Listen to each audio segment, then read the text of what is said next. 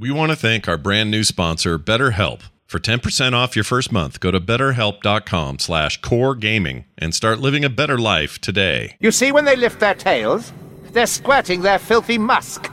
A vile language for a vile race.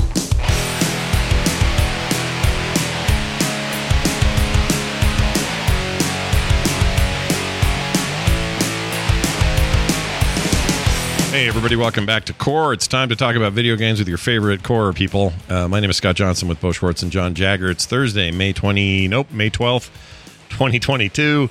And we're back after just 1 week, really. We were here last Thursday, and it was great. We had a great time. You know what I've missed, though? I've missed the D&D. We've had a couple of weird weeks, people out of town, and then some stuff, and it just got in the way of everything. We haven't been able to play D&D. I'm looking forward to that this Saturday. We're going to play some There Will Be Dungeons this week? Yeah. Looking good. Yeah, I'm excited. I don't remember. I know we're doing some stuff, but I kind of... Oh, I got to go do character things, too.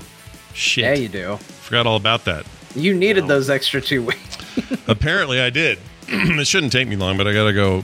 Basically, Bo gave us a respec coin, or whatever you want to call it. I don't know what you want to call it, but you kind of let us go and do some wicked stuff, so... Pretty excited about that. See what people did to themselves, myself included. So anyway, that'll be coming soon. In the meantime, we're here to talk about games and gaming and things. And one of us has had a helmet on their head a lot in the last week. Try to guess who it is as we dive into this week's news. A little bit light on news this week. As a result, we're going to do a bunch of emails in the show today. So we've been threatening an email-heavy show, and today is the day we make good on our promise. So watch for that. But there were a few things that went down.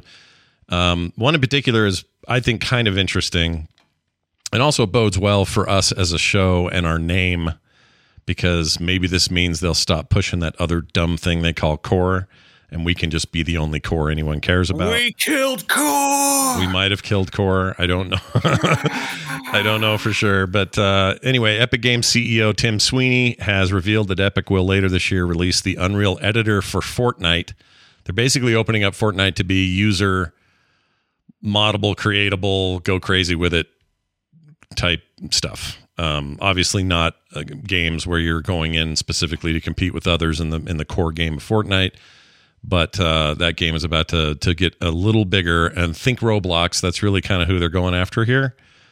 And if there was ever a shot over the bow of Roblox, this is probably it. I think Core was trying to do that, but it kind of failed to do that. And this could, because you've got the user base already over there. You have a lot of people that only leave Fortnite to play Roblox here and there. So now they don't have to leave. They can just make all their cool shit here, I guess. What do you think of this, Bo? Do you think is this a master move by old Timothy Sweeney? Well, it's back to the thing I like about these great gaming companies. Why I fell in love with Blizzard. They make their games open to the community and its creations, and there's real kibosh on that. It seems with later releases, and that tradition has not been well preserved. So even if it is in essence to make money, they are a business. It's sort of understood. Yeah. I like that they open things up to the creator community, and if they're going to open it, like Fortnite's a big game. It's a big move. I mean, it isn't really just about beating Roblox. Like, I feel like Roblox is kind of like, it's probably not as lame as I think it is, but I just like thinking that, you know. It's probably incredibly unfair, but it just looks so wiggity whack when I see the videos of it. To me, I realize kids like it, but I'm like, ugh. Yeah. You know, but Fortnite does look like a premier experience, and I think it's a game that's beloved by a lot. It's a competitive game, so yeah, open it up, man. Open it up, and they're the Unreal guys. They have the Unreal Editor open. Like, it's just so on brand for them. I'm shocked it took this long. I am a little bit as well. I actually think that how that Core thing did was going to determine how soon we'd see something like this, and I think it just didn't draw people over there, and as a result, ironically, it's a lot of the same tools. So what you're going to get with this is probably a whole lot like what you got with Core, if anyone checked that out. I never did load it or do anything with it. But yeah, me neither. John, how do you feel about such movements over there at Epic? I think it's good. I think everybody's kind of gunning to be the next Roblox. And like you said, I think Fortnite shares a big audience. And I think there's also kind of a natural evolution that you see from kids as they go from Roblox to all of a sudden now they're playing Fortnite, and it's like, oh yeah, this is a step up. Look at this game. There's kind of this feeling of graduating. So you put in the features that are important to them from that other game, and I think you get them hooked. And again, for Epic, it's all about keeping them in that ecosystem, right? Like that's why they have a store. That's why they are doing all of this. They want to have all eyes and attention on there. Yeah, and if it's seamless enough, what you end up with is people going, all right, I'm over here making my weird thing and I'm making money from it, and Epic's making a skim off the top of that as well, which is how Roblox works. And that's cool. But, oh, hey, I just am in the mood to go fight in Fortnite. I can just not leave and just go do that. And, some rapper's doing a concert here tonight. I'll just stick around for that. Like you kind of keep them in an ecosystem way more by giving them these tools. Like from a business perspective, I think it's really smart for them to do that. From a user perspective, if you're super invested in that space and you feel like creating, even if you don't care if anyone ever sees it or it's just for free or whatever, why not give them the tools to do it? I've always been a big fan of this. And I like Bo's comparison to old Blizzard stuff. I used to love, checking out what the latest Warcraft 3 mods were, or what weird things somebody did with the StarCraft 2 game, or Diablo. Doom WADs. And Doom's a great example. Map editor. Yeah. Those were amazing days. Do you remember those days? They were incredible days. I'd spend hours and hours and hours on forums and stuff for like Unreal Tournament, just trying to find new maps, trying to find some weird thing some guy made, and then servers that ran them, or I'd run them on my own server, and freaking love that stuff. So into it. So like maybe I won't use it, but I fully support anyone taking their game being like, okay, you can play with it. Yeah. It's not some precious thing that you can't disrupt the business model of. Like, yeah, come on, it's a video game. Yeah. And for the record, when I see Roblox videos, I think the exact same thing you do. I think it looks stupid, but I am clearly their non-target demographic, and it is clearly a juggernaut that doesn't care what I think. I mean, no one's paying us millions of dollars to play our video games. No. whatever they may be. So, Yeah, they're doing just fine, I think. All right, so there's that. One tiny side note to that story. If you like, I think it was John that talked about it more recently, but if you like the game Prey, Arcane's, not the old Prey, but Prey, the one Arcane made, that game's free on the Epic PC Game Store right now. So yeah, I saw that when I redeemed last week's free game. Mm-hmm. It's good. I enjoyed my time with it. I need to get back to it, but it's a cool game, so worth checking out for free. Especially in the news. Well, we have news that Redfall, the next Arcane game that is a Microsoft exclusive, they made big hay about last event that they had about this thing, multiplayer vampire thing, got delayed to 2023 by Bethesda, along with Starfield. Those two things are delayed. I did a video on YouTube today kind of breaking down some of my thoughts on it. There's not tons to add here, except I think it is unfortunate that this is a game that had a date in the video trailer. Like they went as far, they were so confident in the date that they literally said cleared to launch and blah blah blah. They had like words, voice in the game or in the trailer saying this, and then they showed in very dramatic fashion 11/11/22. Go to black and show the logo. When you do that, you're normally locked in, like your Skyrim levels of confident about your release date, which was 11/11/11.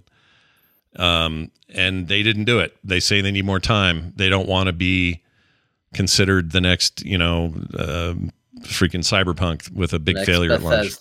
Yeah, the next Bethesda. I mean, they don't have the best history with launches necessarily anyway, but I'm fine with them taking their time. Dan over at IGN said something really funny on Twitter. He said, this is a great strategy because if you're not 100% sure your game is ready to ship and it's called Starfield, you have to delay or else players will call it Starfailed. And then he went on to say, that's also true. The pattern also works for Redfall because that's just Red Fail. So don't give the internet easy.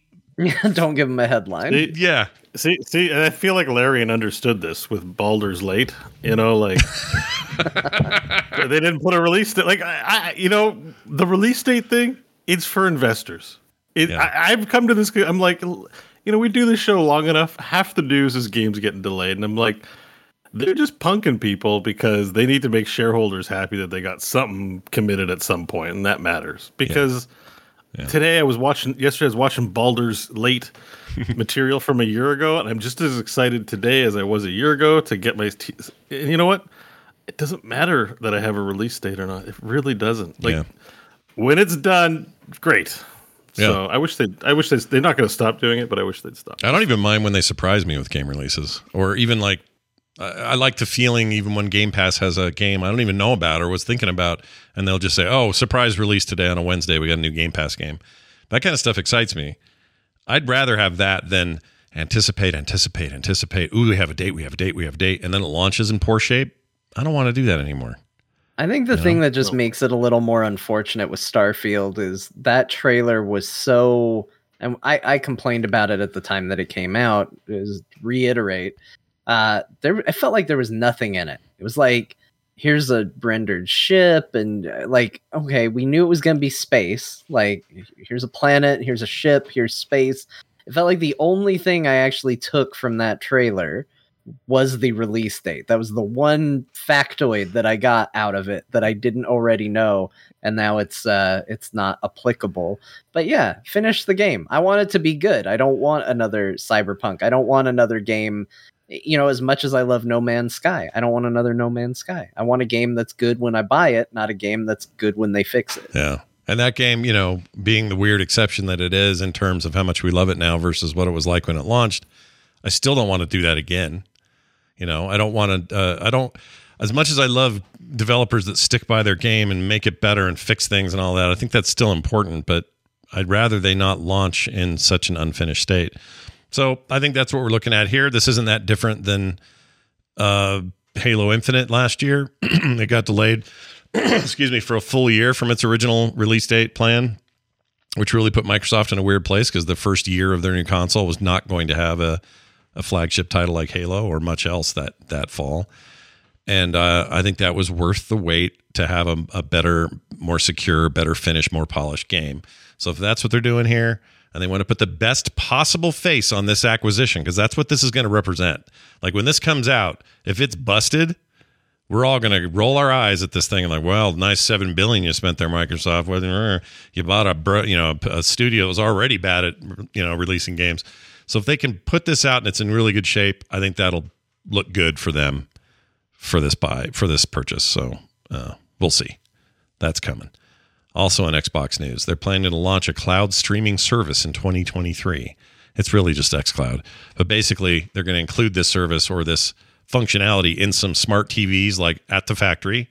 You'll also be able to buy little sticks like you would from Google Chrome or Chromecast style little dongles that'll plug into your TV that just act as a streaming point for xCloud gaming, and they might sell that stick with a controller.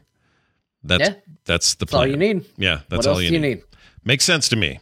If you're serious about boistering the streamed games world and you want to be the leader in that space, why wouldn't you do this and not expect everybody to just do it on their PCs or on their Xbox?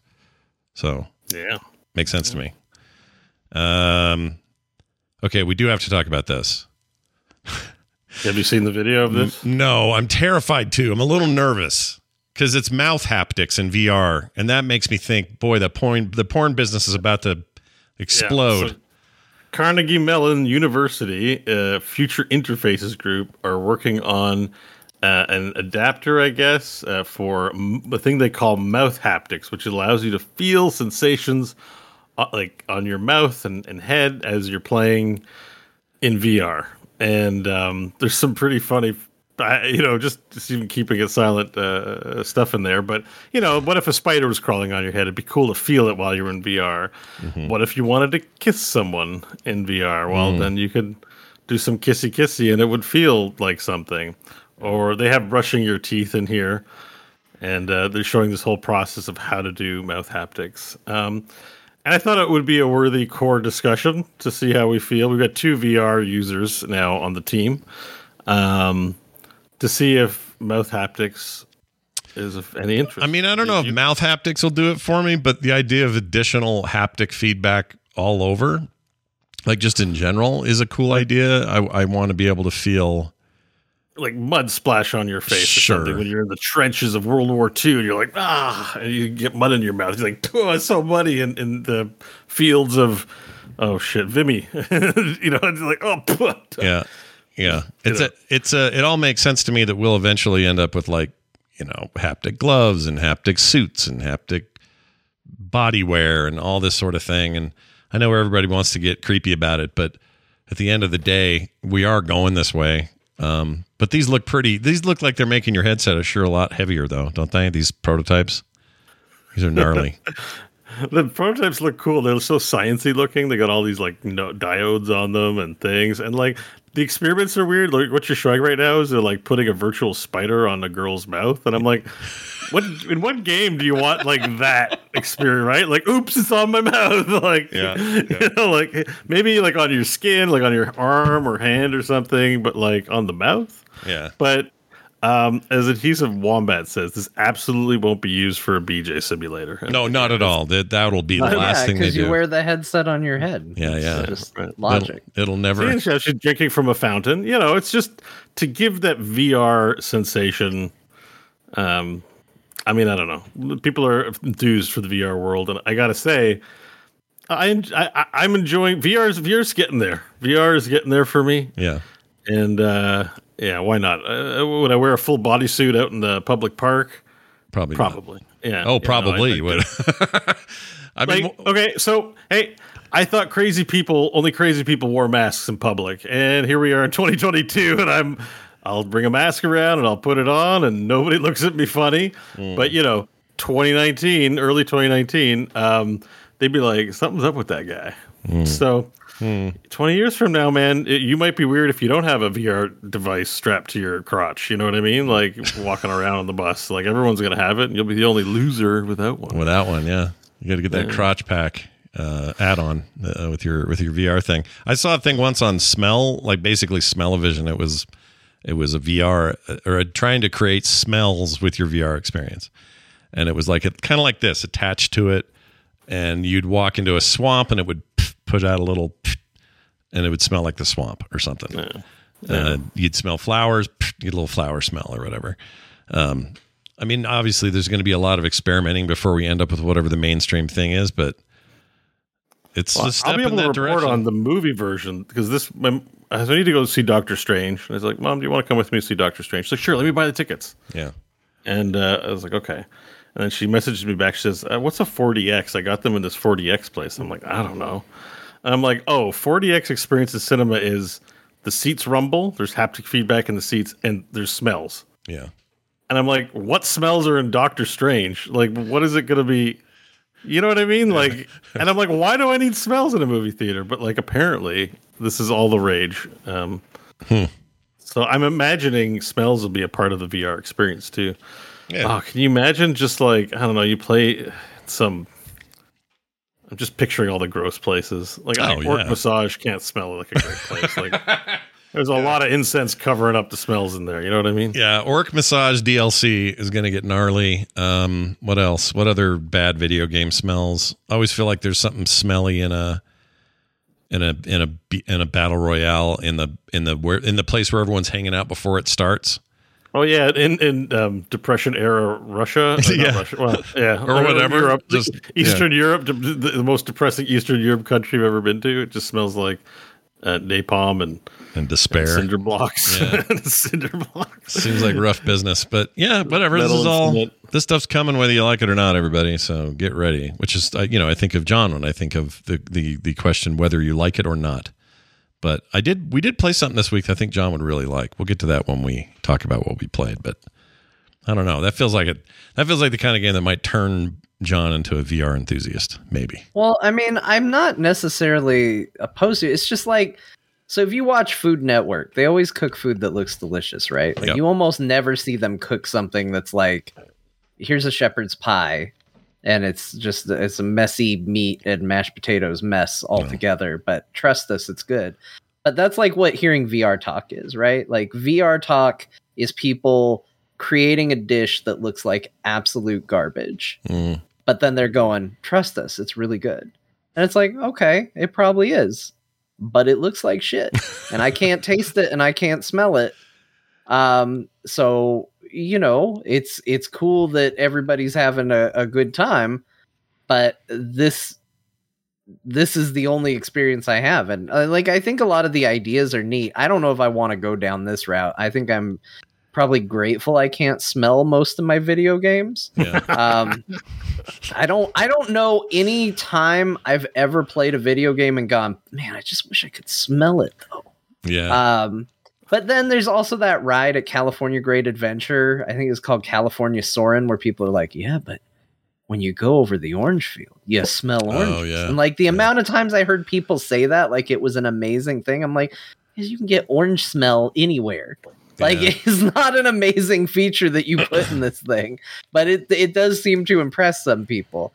But, obviously I can think of some use for mouth haptics. Okay, that's going in a direction where at least we can see, okay, I can see why this would have a mass appeal. Smell? I've never been a video game I wanted to smell. Never. Yeah. Not even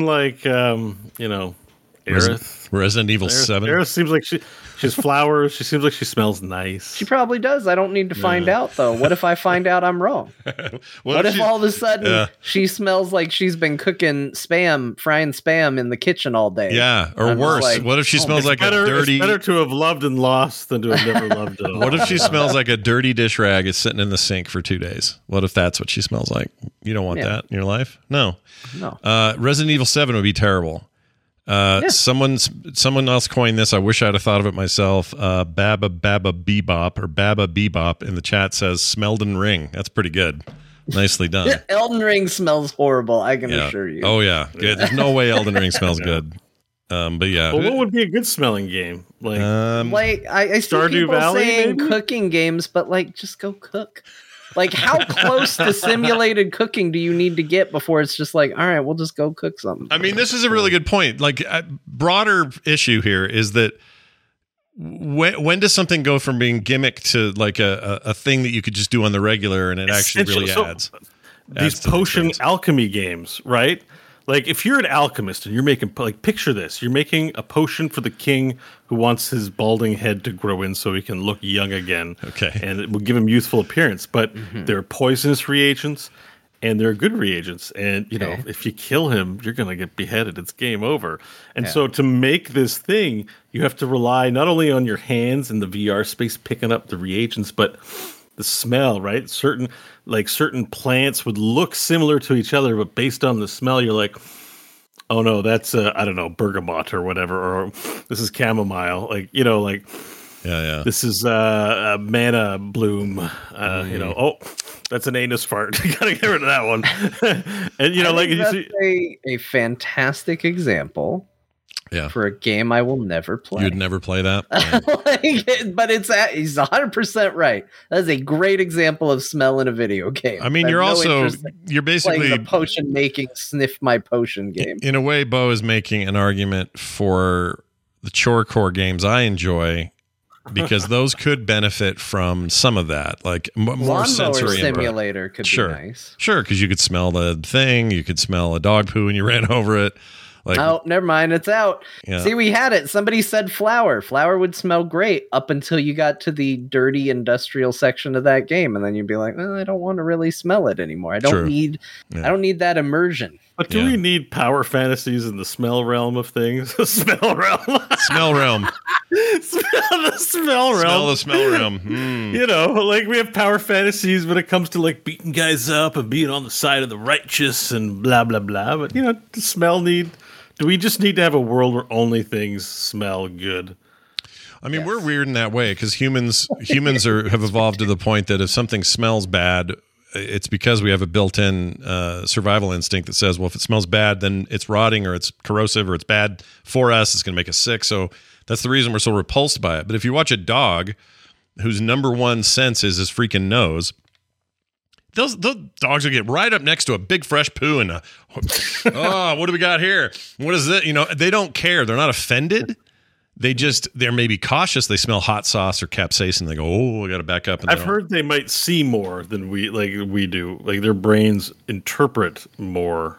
It's hard to understand because it's not seeing, but they see more dimensionality with their smell. Yeah, that's why they investigate a lot harder than we go. Yeah, clearly, the shit. Smell tells the story. I got all I need to know. Don't eat. Don't sleep near it. I'm going away. That's not, dogs like. Yeah. Is that urine in that shit? Yeah. And they don't know they don't have the memory capacity. Like the short-term memory doesn't work for them where they're like, oh, I've smelled 1,000 of these. Obviously it's a piece of crap in the yard. They go back to the same one. Yeah, they'll do the same one. They will. They're stupid that way. And that's okay. But it's to me, we are unique in that way because just talking about smell-o-vision in video games is kind of, for me, it's just like, oh, that's gross. Even though we may be talking about something nice. Well, why? Well, it's because humans are trained to separate the gross from the good. We wear cologne and perfume to smell better to other people that are going to somehow like us if we don't smell a certain way or whatever. Like we're really weird about it. So do you see that thing though, where my finger is, that teardrop shaped thing? Yeah. What is that? That's a smell thing. So you put scent in it and water, and the smells of lavender fill up the house. Yeah, diffuser. Those are scents are good. Yeah, they are good, but here's the problem. Scents are good. Do you want to smell something nice? Simulator is a fine experience, but at a certain point, and this is not a condemnation of VR in general. I think there's plenty of forward momentum we can still do, but at a certain point, we need to own up to the fact that we do not actually want to do the things that we have to do in our video games. We do not want 100% realism. At a certain point, if a video game said, well, if you want to run, you have to actually run, and my character can only run for 3 seconds and then has to hold on to his knees breathing heavily for the next 5 minutes of the game, that's not fun for anybody. Yeah, that's VR. It's a better decision to make a game where, you're a little bit of a Superman. Yeah, you can double jump. I'm not able to, or I'm not stuck in a video game because I can't jump very high or I can't run fast enough. At a certain point, you have to cut it off. You have to say, this is enough. We've realism. Gone far as we need to with immersion, and I don't think smell is a direction we need to explore. Yeah, you make a really good point. Side note, I was looking at this artist the other day who is incredible. He can take a black and white photo, which is what he does, of something, and then he can, with charcoal and graphite, perfectly replicate that photo. It's beautiful what he can do. But I had an existential crisis looking at it because I went, all right, now I, as somebody who works in art, sells art, does art, mostly on the stylistic side, I see something this ultra realistic where I cannot literally tell the difference between that photo and that drawing of the photo. It did make me go, well, why? It took him 25 days of time to make that. Yeah. Why? At this point, you're not adding anything other than it's a huge feat of amazing technicality. I'm blown away this guy has this talent. But to me, to make that art suddenly be more interesting is add a little fantasy to it, add a little unrealism to it, add something to it to make it less than just a photocopy of a thing that anybody could take with a camera. And to me, it's like when video games get too close to trying to accurately portray every tiny bit of realism in whatever their scenario. It's a survival game. It's a chopper, simulator, whatever it is. I just that's where I check out. As much as I love Chorecore, part of the reason I love Chorecore isn't because they're accurately representing real life tasks. That would suck. I don't want that. I want it to feel kind of badass to power wash something clean and do weird stuff that I would never power wash in real life. Or if it's, a cooking simulator, I want it to be a little bit goofy and unwieldy, and it's not meant to be perfect. If it was, I wouldn't play it. That's not fun. And what if everything just smelled awesome? It changed your whole there's shit there and it smells like, lavender, and it's a fantasy world. Why are we doing it? It's a fantasy world, right? It's someone's smell fantasy. So your fantasy might be, I have a hood and I got a couple of knives and I'm cool and I'm in a barn and someone pisses me off. I got to stab him in the back, And maybe someone's fantasy is like, what if all shit smelled like chamomile, and maybe that could be someone else's fantasy. I'll tell you what I will say. Like, I think that maybe because anytime you open up a new sense to video gaming, you do open up a broader range of accessibility options. I think there could be some use there. Somebody who maybe can't rely on another sense, maybe smell can be used in lieu of that. I don't necessarily know how you would, but I mean, it could be something as simple as like, hey, if you get close to a thing you're not supposed to, you get a bad smell, something like that for somebody who has visual impairments, or, maybe if you're using audio cues, if they have hearing impediments, like that would be a thing that you could do. As far as Bo's option of shit that smells like lavender, I think I would probably just buy a lavender candle, and then everything can smell like it. At the very least, people who don't have arms and legs, who are able to drive cars using mouth-assisted devices, probably would like this. And anyway, yeah, they can control themselves in VR and do stuff. They might, but if they do, then why wouldn't they only want pleasant smells? You know what I mean? Yeah. Well, I'm just saying. I'm spitballing here. I'm blue skying. I'm thinking like, what are the ways in which you could find a way into our hearts, right? Yeah. We look at it and we go like, I don't want to smell stuff. I smell plenty in the day. It doesn't really enhance anything. But if we just say no all the time, then maybe that wonderful use case never makes its way into our lives. There you go. All right. I'm trying to let a little light in on the smells. No, I like it. Well, mouth haptics to smell haptics. It's all coming, folks. Get ready for it. Real quick here, a couple quick mentions. Facebook showing off Project Cambria, I think is how they said it.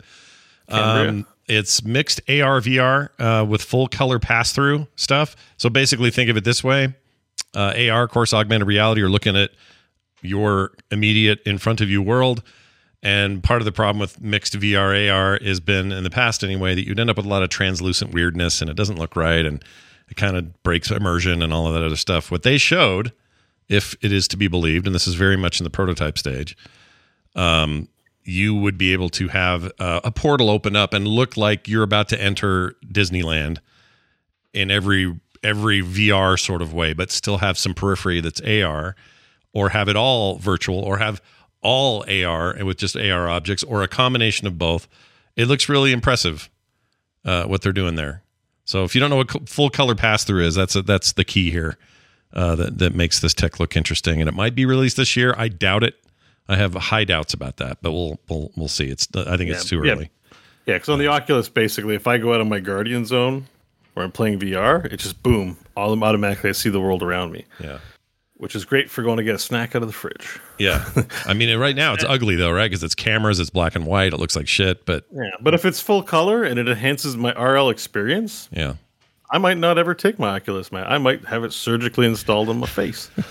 And if it ever drops out, I'll just remove the piece and put a new one. Like that's in Cyberpunk when they got the guys with the surgery because they have shit on their face. Like this is about as close as we're getting to permanent thing. If I can fully see through the device and it can enhance my life in any ways, while some guys, irritating me, a little unicorn flies in the back and starts singing, this is the song that never ends, or something like it would. The possibilities are limitless on enhancing one's journey through life. It sounds like a nightmare to me, what you're describing. But well, if you don't like it, you could switch it up, right? You get your little hand controller out, and he's like, "What are you doing?" He's like, "I'm just changing the song."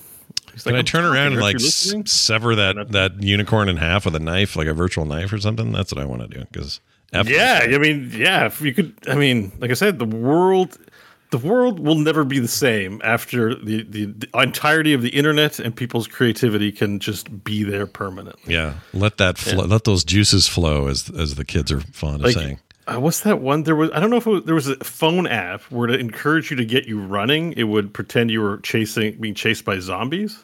Yeah.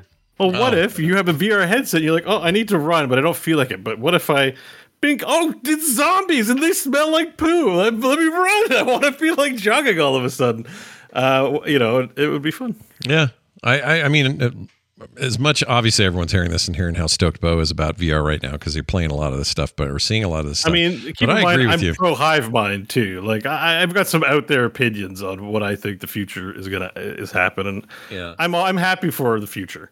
Yeah, I'm very happy for what they will experience. I am too. It's really easy to get bunged up in naysaying because it's change or it's different, or even in this case that it's, Facebook's involved or Meta's involved and we're all irritated with Meta. But from a futurist standpoint, this stuff's badass.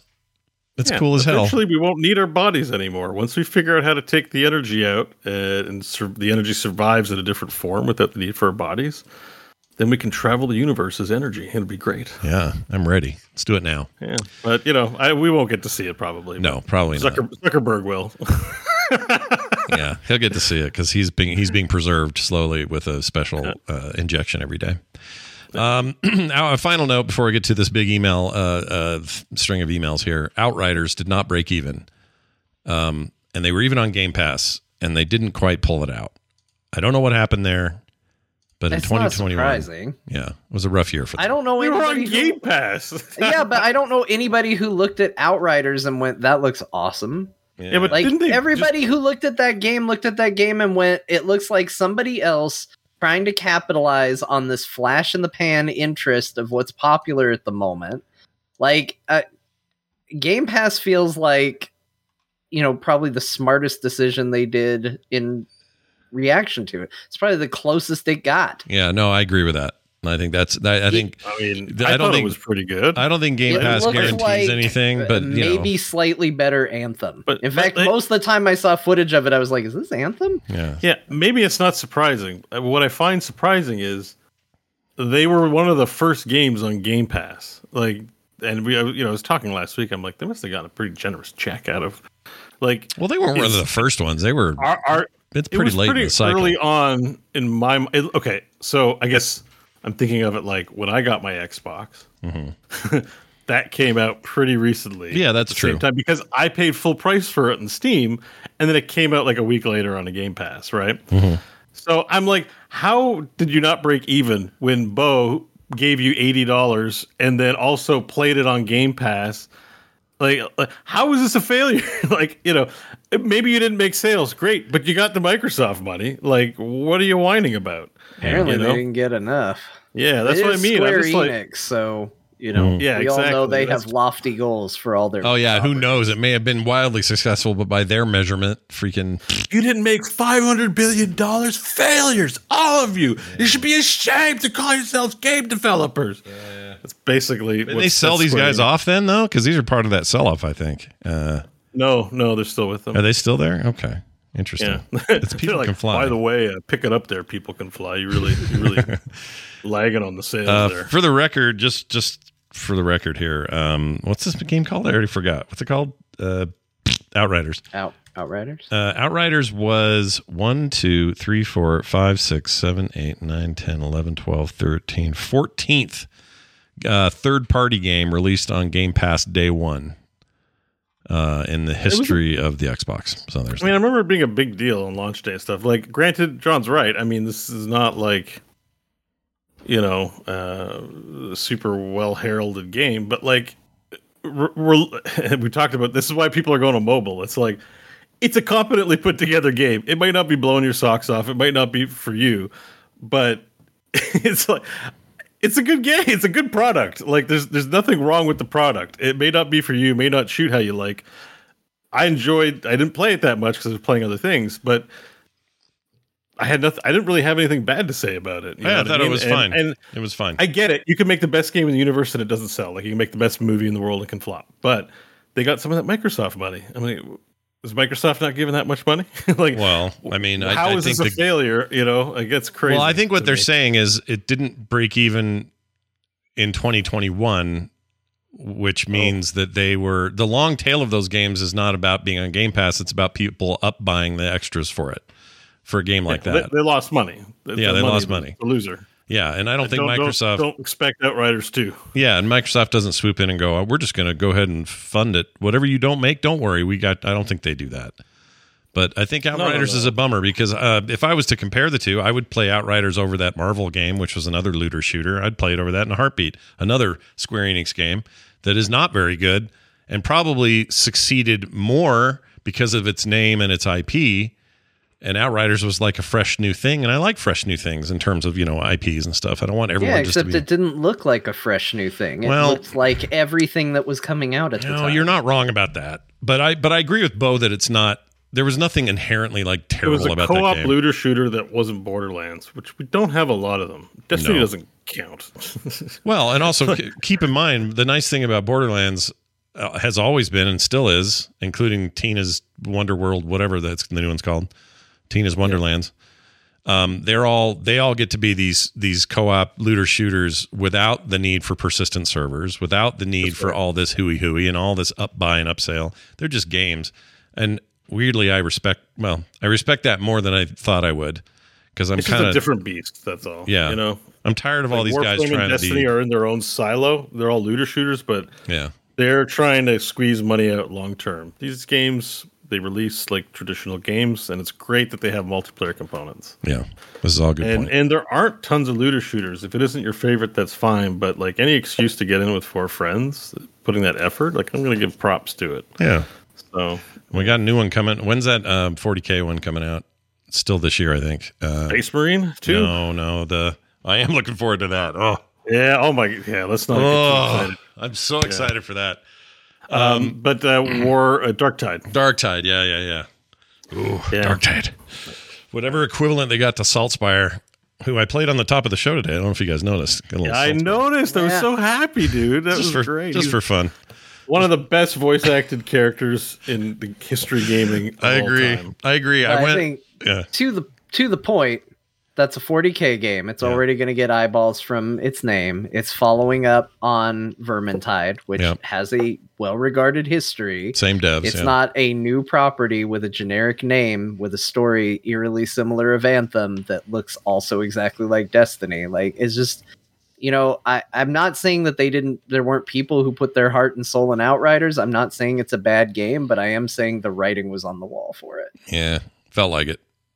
I wish it would have been more traditional, not trying to be the model of Destiny, instead just try to be its own thing. So it didn't feel like they were just trying to get on that bandwagon. I don't know. That bandwagon is dumb. I hate it. Heroes of the Storm is one of my favorite games of all time. And definitely my favorite MOBA. But it was also it came too late.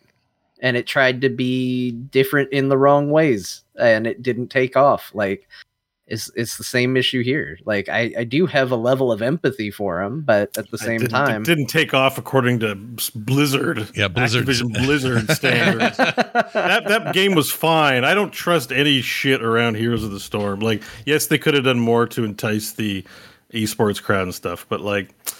I don't trust it. Square Enix has really just opened my eyes to be like, I don't believe these companies when they say games are failures. I don't either. Because you shift the perspective and say, okay, what if Heroes was made by a smaller team, maybe still a big budget, but a smaller team, and it's just as good? Nobody would call that a failure. They would call that a runaway, amazing indie success. And so these expectations these companies have is when they get to a certain size, I just don't think it's tenable in the long term. It's also hard to gauge, because if it was made by a different company, it wouldn't be the Blizzard properties in it. Yeah. No. Yeah. No. I mean, that's definitely part of the value is that, anyways, sore spot. I love this. I love Dwight Schrute's comment in the chat. There are now 40K games. There's that many of them. There are a lot. There are quite a few. Yeah. They just give their license to a lot of people. Some of those games are amazing. Some of them are just whatever. But Darktide is made by the other people, the same people that made Vermintide, and they have a crack record. Also, a crack record. Yeah. They do a lot of crack. Yeah. I'm very much looking forward to that game, like a lot. And I've been playing that XCOM like all week. I didn't put it on my list because I'm just playing through it, but that thing's great. XCOM-ing the hell out of 40K right now. Anyway, let's move on to these emails. Yeah, that's right. We're going to do a bunch of emails today, given the slow news week that we're having, and that starts with this. That's a good question. And we'll do these first. We'll get to what we're playing as well today, so stick around for that. And we'll get to as many of these as we can that make sense. For example, this one from Soshi Sen. These all came, by the way, to talktothecore@gmail.com. You're encouraged to do that as often as you like. This is regarding Valheim servers. Hello all. In episode 308, Bo mentioned a core server for Valheim. The reasons behind not making it was people stealing from others and the cap of 10 people at a time. Well, for the first reason, you can build wards in the game that allow people to protect their bases. Only the owner and those few who can, only those few who allow can build, destroy, or loot items protected by the ward. As for the second, mods. There are several mods out there that allow for all kinds of customization, one of which is called Valheim Plus. Among a long list of game aspects it can change, it allows you to increase the number of people that you can log in at any given time to your server. Now, I doubt Valheim would handle thousands of people logging into the same server, but you can at least increase your core number of players for your server. I'm curious how much, though, that would be. Like, are we talking 8, 10, 20, 30, 40? You can make it MMO style, but just to interrupt the email, there's a few things. I looked into it. Mm-hmm. So, like Shockbyte, for example, I'm paying for server hosting. Yeah. If I want to have more people in concurrently, I got to pay them more. Oh, okay. So I'm not paying to host some 300-person server. You know what I mean? So the only alternative is for me to run my own server, and I don't feel like getting into it because when you run a server, you might get there's an exploit. You know, your computer's open to the internet if you're not protecting it. You know, et cetera, et cetera. Sure. Yeah, that makes sense. So. It goes on to say, now I understand if you want to beat the game, well, the current bosses at least, without mods for pure progression. Just figured that I'd let you know about this option in the future. My friends and I had a blast killing Yagluth, the current last boss. He says, sorry for making me pronounce it. I don't know if I got it right. Yagluth? You know, if you put enough of an accent on it, I think you just get a pass. All right. I appreciate that. Says without mods and then turn right around starting over on a modded server. We did the same thing with the latest patch. Exploring the ice caves without mods, complaining the whole time, and then with mods, still complaining for different reasons. If you need more information or help setting up these mods, feel free to reach out, and I can help you. It says Soshi Sen, yours in this live and the next. I like that. Look at that. I like that. It's good. Yeah, well, I appreciate the heads up and the information. It's good information. It is. Have you been in there since? You probably. I know you've been so much VR. You probably haven't been in Valheim for a bit, but. I played last week. It's on my. I think it's on my list. Yeah. Oh, okay. No, Mike. Mike's like, you guys are leaving me for VR. I don't know. We're still playing Valheim. Well, I think Mike would love that. Mike should get a VR thing. He'd love it. He just discovered Minecraft with his son 2 days ago. Oh Lord! And he couldn't. He bought it, and then I got a call from him, which I never get calls from. He's like, "So I bought Minecraft on the Xbox Game Store, on the PC, but it's not anywhere." I'm like, "Is it in your library?" No. 5 minutes this, and I'm like, "Try shutting down the Xbox Game Store." He puts his laptop to sleep. Restart your computer. It's been 2 years. Go ahead and give that thing a restart, big guy. Restarts the computer, loads up Xbox. It's there. He's like, thank you. You're the IT guy, and you're like, I didn't really do that much, but people are so like, it's broken, and they stole my money. Are you sure you weren't talking to my mother? Because that sounds like a problem she'd have. Yeah, that's what I mean. He's a little behind. Like I said, he took a real hard stance. I've said it on the show. Mike divorced gaming. Yeah. Over Final Fantasy 11. I mean. Yeah. Where he lost like 3 levels after playing for 2 weeks to gain those levels, and he didn't play games for like a decade or two. He's like, man, can you imagine? So he's way behind, and he's very cautious about what he dips his toes into, and that's that's him. That's hilarious. And those guys are great. We'll talk about Crofton later because we played with him last night. Let's see. Here's one from Don. Don wrote in about Activision Blizzard King. Says, when or if Microsoft takes over Activision Blizzard, in your opinion, will they keep these 3 studios, Activision, Blizzard, and King, together? My hope would be to disentangle Blizzard from the rest, but I don't know how integrated these studios are due to the greater company. I would think that a split of Activision Blizzard would get rid of a level of management stupidity that is occurring, says Don. I hadn't actually thought about this before, but this acquisition is them getting everything. Why wouldn't they split those up and let them kind of be their own thing? I don't know that there's much that ties them together other than ownership currently. There's no tech that does. Like the launcher does between Blizzard and Activision, but who knows if they're going to keep BattleNet as a launcher for the PC specifically. But yeah, but in that case, you're just talking about a little infrastructure for server management, and this is a gateway. But other than that, like development-wise, I think you could. Yeah, they're already pretty disconnected. So yeah. I think it would be. I think it'd probably be in their interest to do it. Like I said, I think the only place I can think of where Activision and Blizzard kind of mix is the fact that you can get Activision games through the BattleNet app, which who knows if they'll keep it, who knows what they're going to do with that. Yeah. And, they may decide to keep it and make it just for Blizzard games. They may decide to get rid of it, integrate it into the Xbox app. Who knows what they're going to do. But I think it would be a good time to do it. Can you split a publicly traded company like that?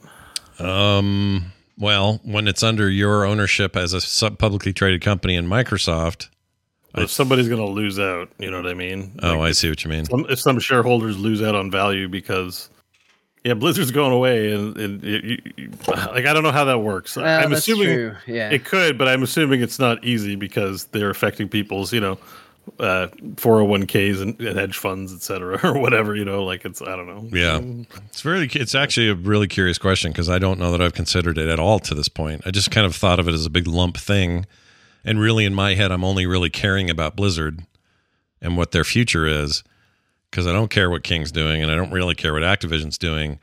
So part of me, this is the first time I've just had to kind of come to grips with, oh yeah, that's right. These are three entities all balled up, and are we going to keep them balled up? I don't know. I don't know what the rules are. I did just notice, I was looking at my collector's edition of Diablo 3 over there on the floor. There's no Activision name on any Blizzard physical products. So they weren't even like publisher for Blizzard games. I mean, they are in effect because they're all the same company or they're all part of the same company, but their name's not on any of that stuff that I can see. Yeah, I mean, Activision, Blizzard, King might be... I don't know. I don't know what they're registered as versus what's what. Maybe they're just that in name, but it's still going to affect shareholders in some way. It's not. I'm sure they can still do something, but it's not as easy as Phil Spencer going like, thou art now just Blizzard. Go and be free, except give Microsoft their cut of royalties.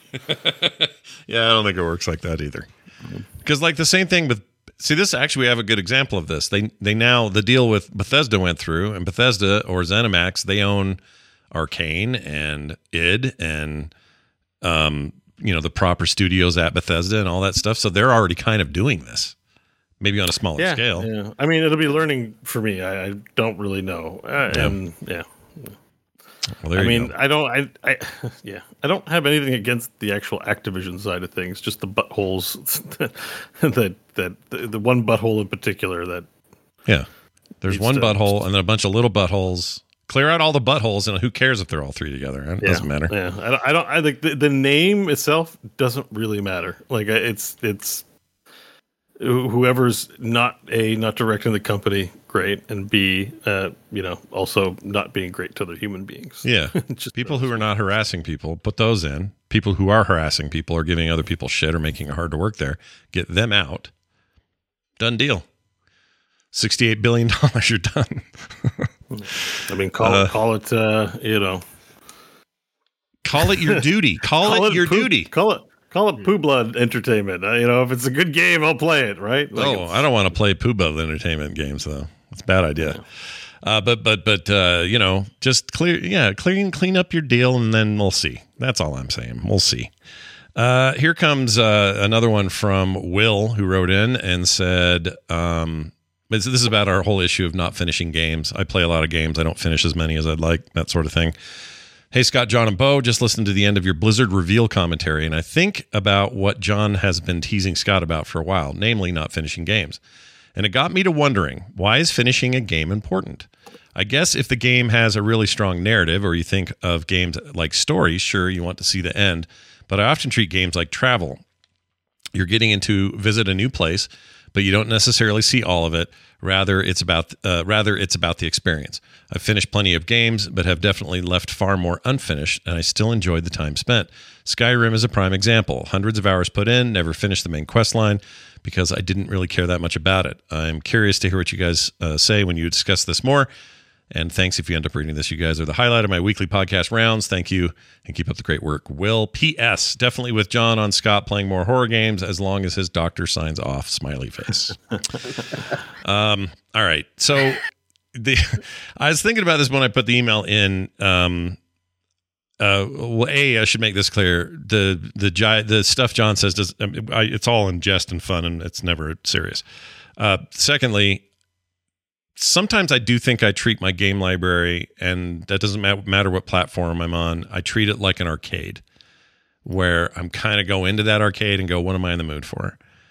I'm in the mood for this, and I'm in the mood for that, but for not super long. If I get a couple hours in, I'm like, okay, I've satiated my need for a shooter or for a driving game or whatever it might be, and I know that game will still be there later, and I can come back to it.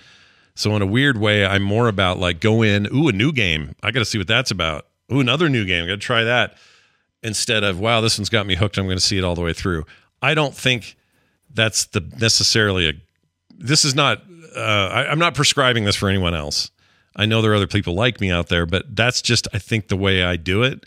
Once in a while, something will grab me and I'll haul ass through it and I'll love it and I'll beat it. SteamWorld Dig 2 was that for me a couple of weeks ago. I just could not stop until I finished it, which ironically John recommended that game or brought it up again, which has got me to play it again. And who knows when that will happen to almost any game I own. I find myself going back to stuff I thought I would never finish, and I get a taste for it again.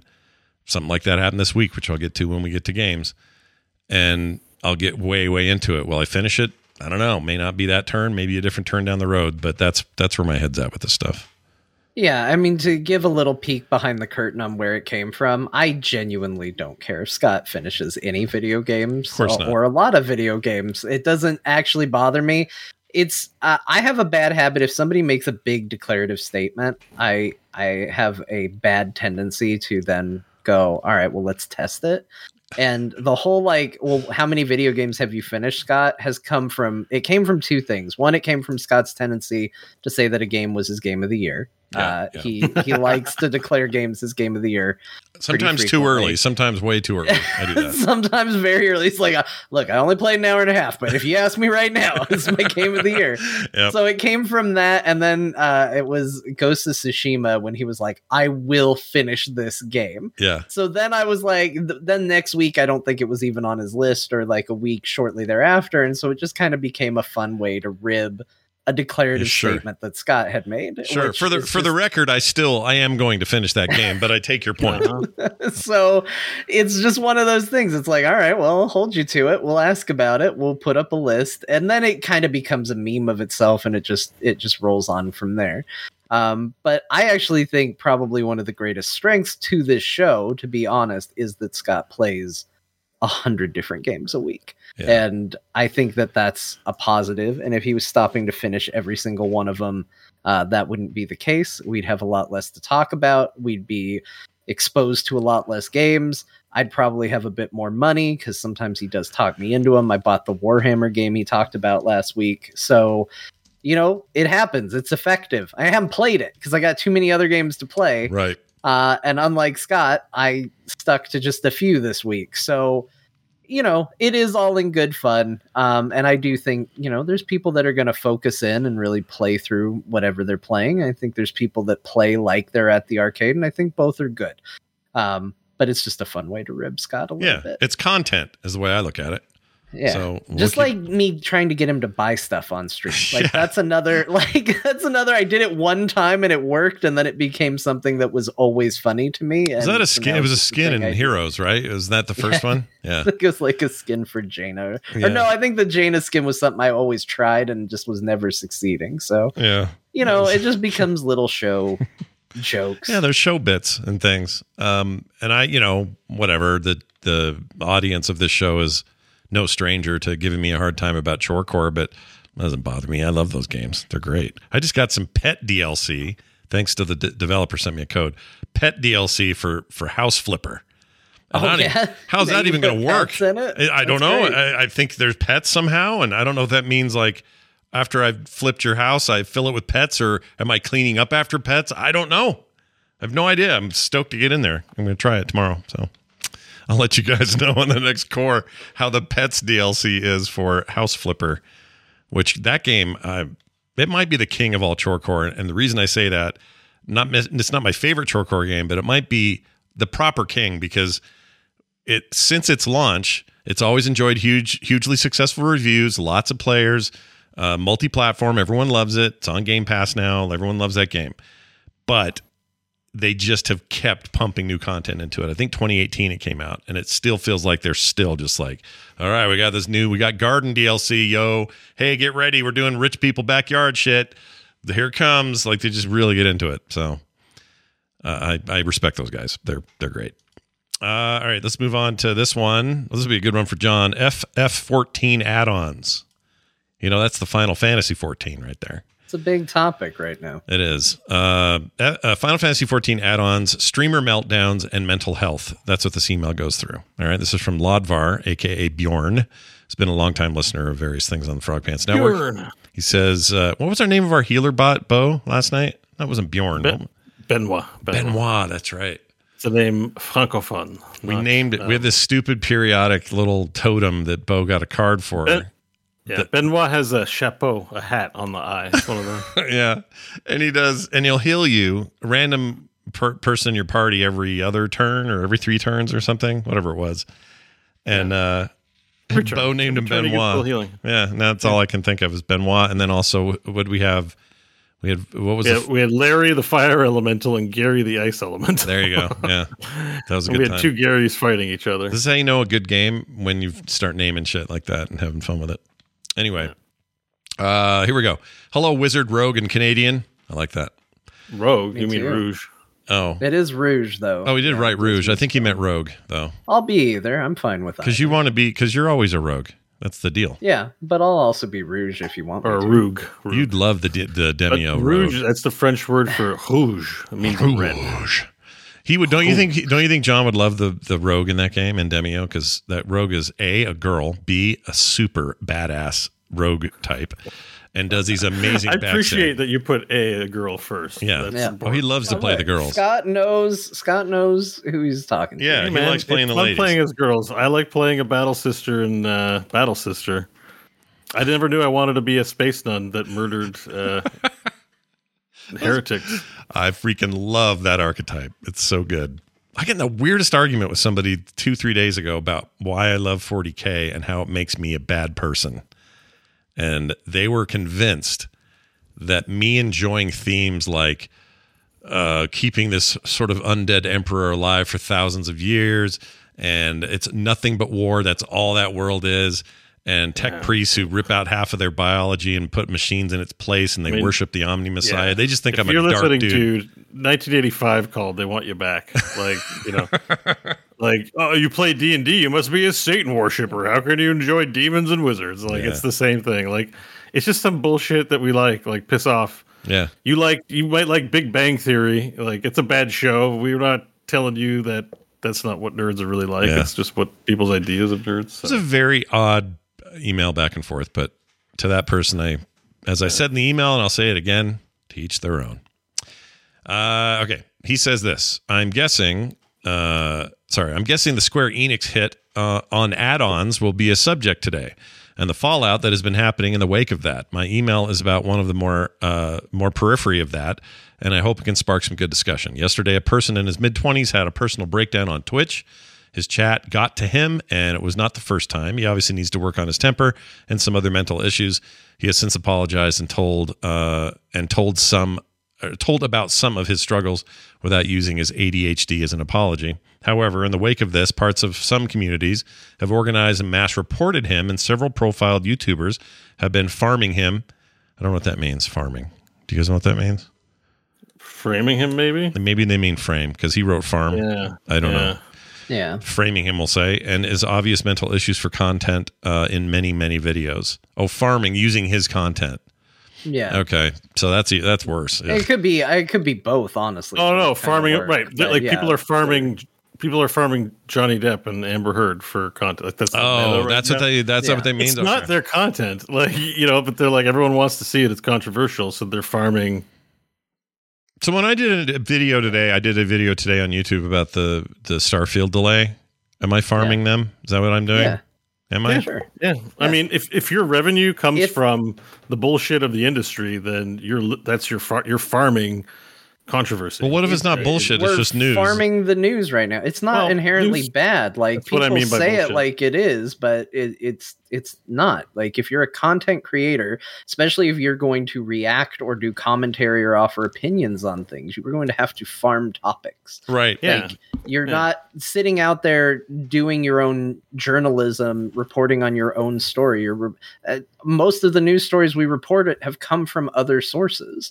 Like, we're farming that content for our content. Like, it is just the nature of what content creation is. Okay. So it's not inherently bad. Right. In this case, it's being used as a look at what they're doing, and it's probably not good. Yeah. But it is not an inherently bad term. It's internet speak, right? Like Yeah. you know, farming is the thing we do in WoW, and farming is the thing tech companies do to people.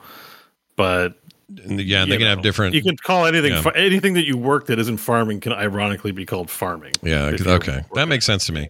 I guess in this case, I would see it as a negative because they're taking this poor guy's breakdown and having their way with it, which is No, you know, it's kind of dark. I mean, even the news is farming real people's woes, right? Look, this guy got murdered over on Central. They put a knife in his anus.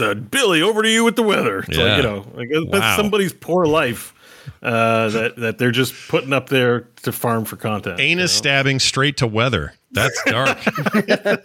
That's dark. Don't man. put me in charge of a newsroom. I don't know what I'm doing. Yeah, no. Don't let Bo do your transitions. Whatever you do. I think urine is blood. Oh yeah, you got to be a patron to know what that means. We had a whole discussion on. Sign up on Patreon. I think if you want urine the is full blood Monty. and soda is urine. Yep, so soda's just follow urine. You're all vampires. That's of right. The Coca-Cola Corporation. We all have carbonated blood as the end result. All right, back to his thing. He says, personally, I think he needs a break from streaming. As a father of a kid with ADD and traits of the autism spectrum, I can see when enough is enough. So should all of us as streamers and creators yourself. How do you react over this? I think we just did. All the best to you, Chuckleheads. Thanks for the great gaming podcast. One of the highlights of my week for me. Take care, Bjorn.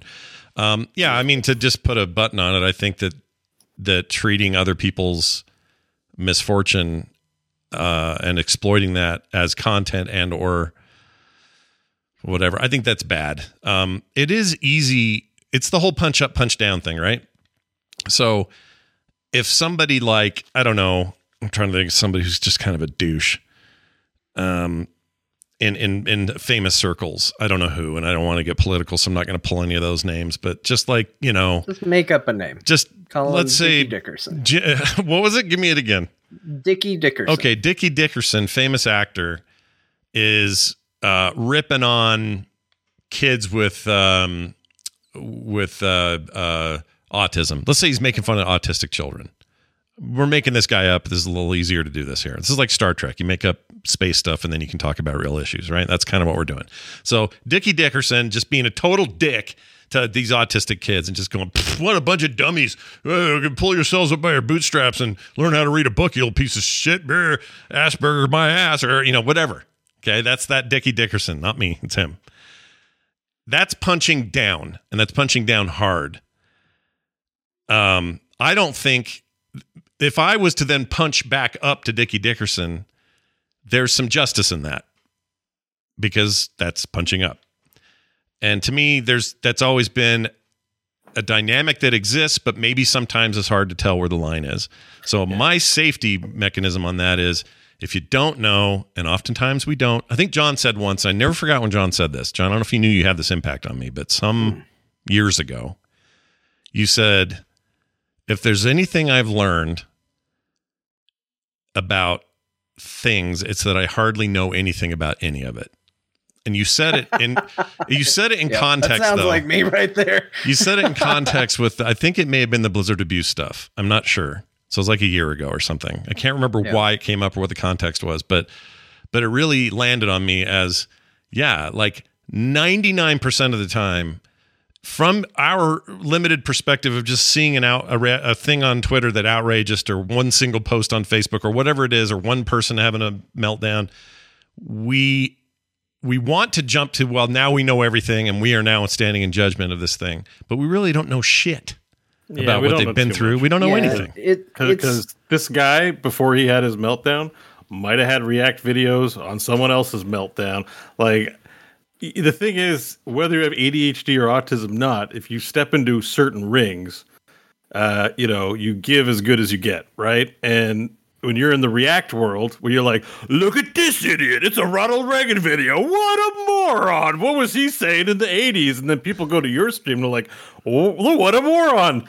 It's not that you're getting what you deserve, but if you give it, you got to be able to take it. So if this is a nice person that puts out positive vibes into the world and people are just shitting all over him because he's frustrated and he had a breakdown, I feel like, leave poor people alone, right? Like if they're not putting that energy out there, then this isn't fair. But if I don't know if Dr. Mustache has a bad day because he cheated on his wife again and everyone wants to shit on him, he shits on people all the time. I'm like, have at her, you know what I mean? Like, do it, right? Who's Dr. Dr. Disrespect? Yeah. Like Dr. Mustache.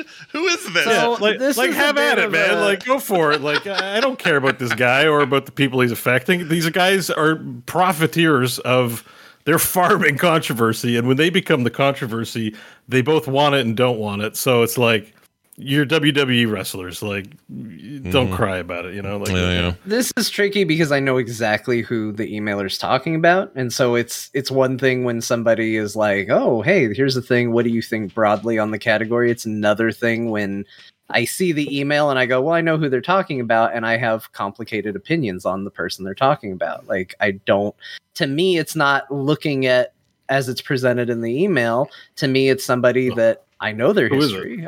Who is it? Is Pyromancer. Is that guy that freaked out about? He freaked out, had a big meltdown about World of Warcraft. I saw that, and it got a lot of traction. It got him a lot of attention when he moved over to Final Fantasy. He's gotten criticized for some of the language he's used in streams before. He's gotten criticized for calling other streamers' wives' names. He's gotten in trouble now again for another outburst. Now, that's not to say that there aren't things he's struggling with. We shouldn't be necessarily empathetic to it, but if you read this not knowing the situation, you probably should just let people have their struggles and do what they got to do. If you know more about them, you might go, I don't know. There's always been something a little off. At the end of the day, I think rather than focusing on a person who it is, I think I would just say, as a creator, right? How do you deal with the people that come out of the woodwork to be bad actors in debates with you? Because at the end of the day, I saw bits and pieces of the meltdown of what's being talked about. And honestly, he's not wrong. He got in an argument with his chat. He let it get to him. He had a lot of good points. His chat was clearly egging him on. But how do we as content creators respond to that? I've certainly had my moments. I mentioned on one episode, we had somebody in the chat. I just thought their arguments were really annoying and pissed me off. And I went on a stream and 30 minutes just talked about how I didn't name the person, about how this person I thought was an idiot and how I thought their takes were bad. Sometimes they're just people that get to you.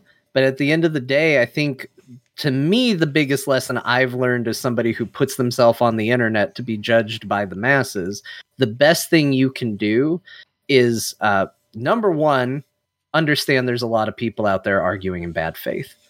There are going to be a lot of people that hear you talk, and they're going to hear what they want to hear, no matter how many times you correct or clarify or go, look, in this instance, there's going to be people that heard Scott 7 or 8 times talking about Dickie Dickerson, a clearly made up name in his scenario. And they're going to go, I see Scott Johnson has no problem making fun of people who is autistic. Oh yeah. You can clip it. He's going to get those emails. He's going to get people that think that, no matter how many times he goes, that's not what I'm talking about. That's not what I'm saying, because there are people that don't actually care what Scott's opinion are. They just want to tear him down and find any potential spot to do it.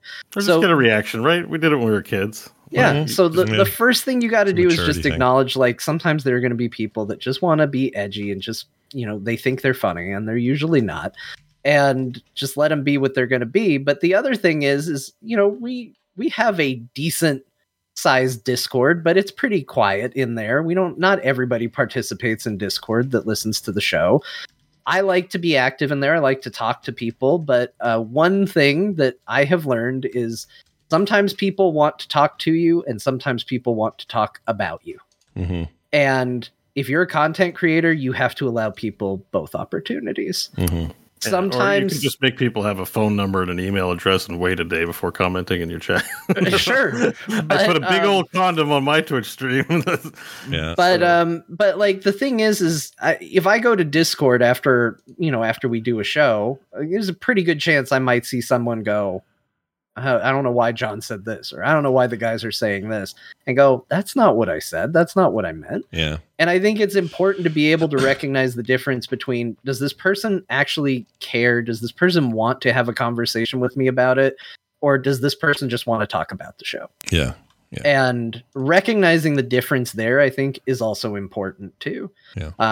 I don't know if that helps either of these, That but sounds again, super reasonable and super uncool in terms. well, yeah, of, it's not going to be popular on the internet because it's not edgy, and I'm not throwing shade. Right. I but agree with everything you said. It's very rational, reasonable, and thought out, and boring. Right. yeah, Like in that nothing world makes that people matter. Yeah. in that world that he's a part of, like I follow some of these big streamers that I've talked crap about. I've even come around a little bit on Asmongold, but he's just a controversy monger. Everything's like, you'll never believe what this happened. You'll never believe how much I hate this. Oh, it works. It's like Freaking works. it's tabloid stuff, and that's where like I feel like it's not like save the soul of streaming, but like I'm always just like streaming's about just like farting and picking your nose and playing some games with people. Like it's been taken over by people who want to be professionals. Yeah.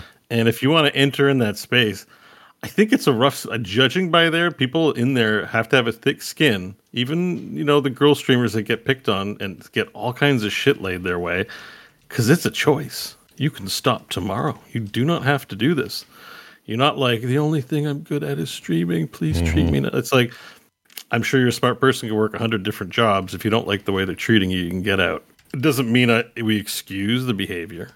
Yeah. But that's why I have that prophylactic. Every now and then somebody comes in and says, hey, you're bald, fat, and you're probably going to die soon.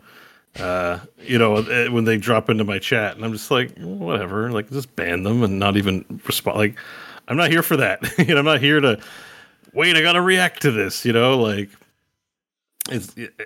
But I think that like what we've learned about a lot of content creation is courting controversy is what sells tickets. Yeah, it does.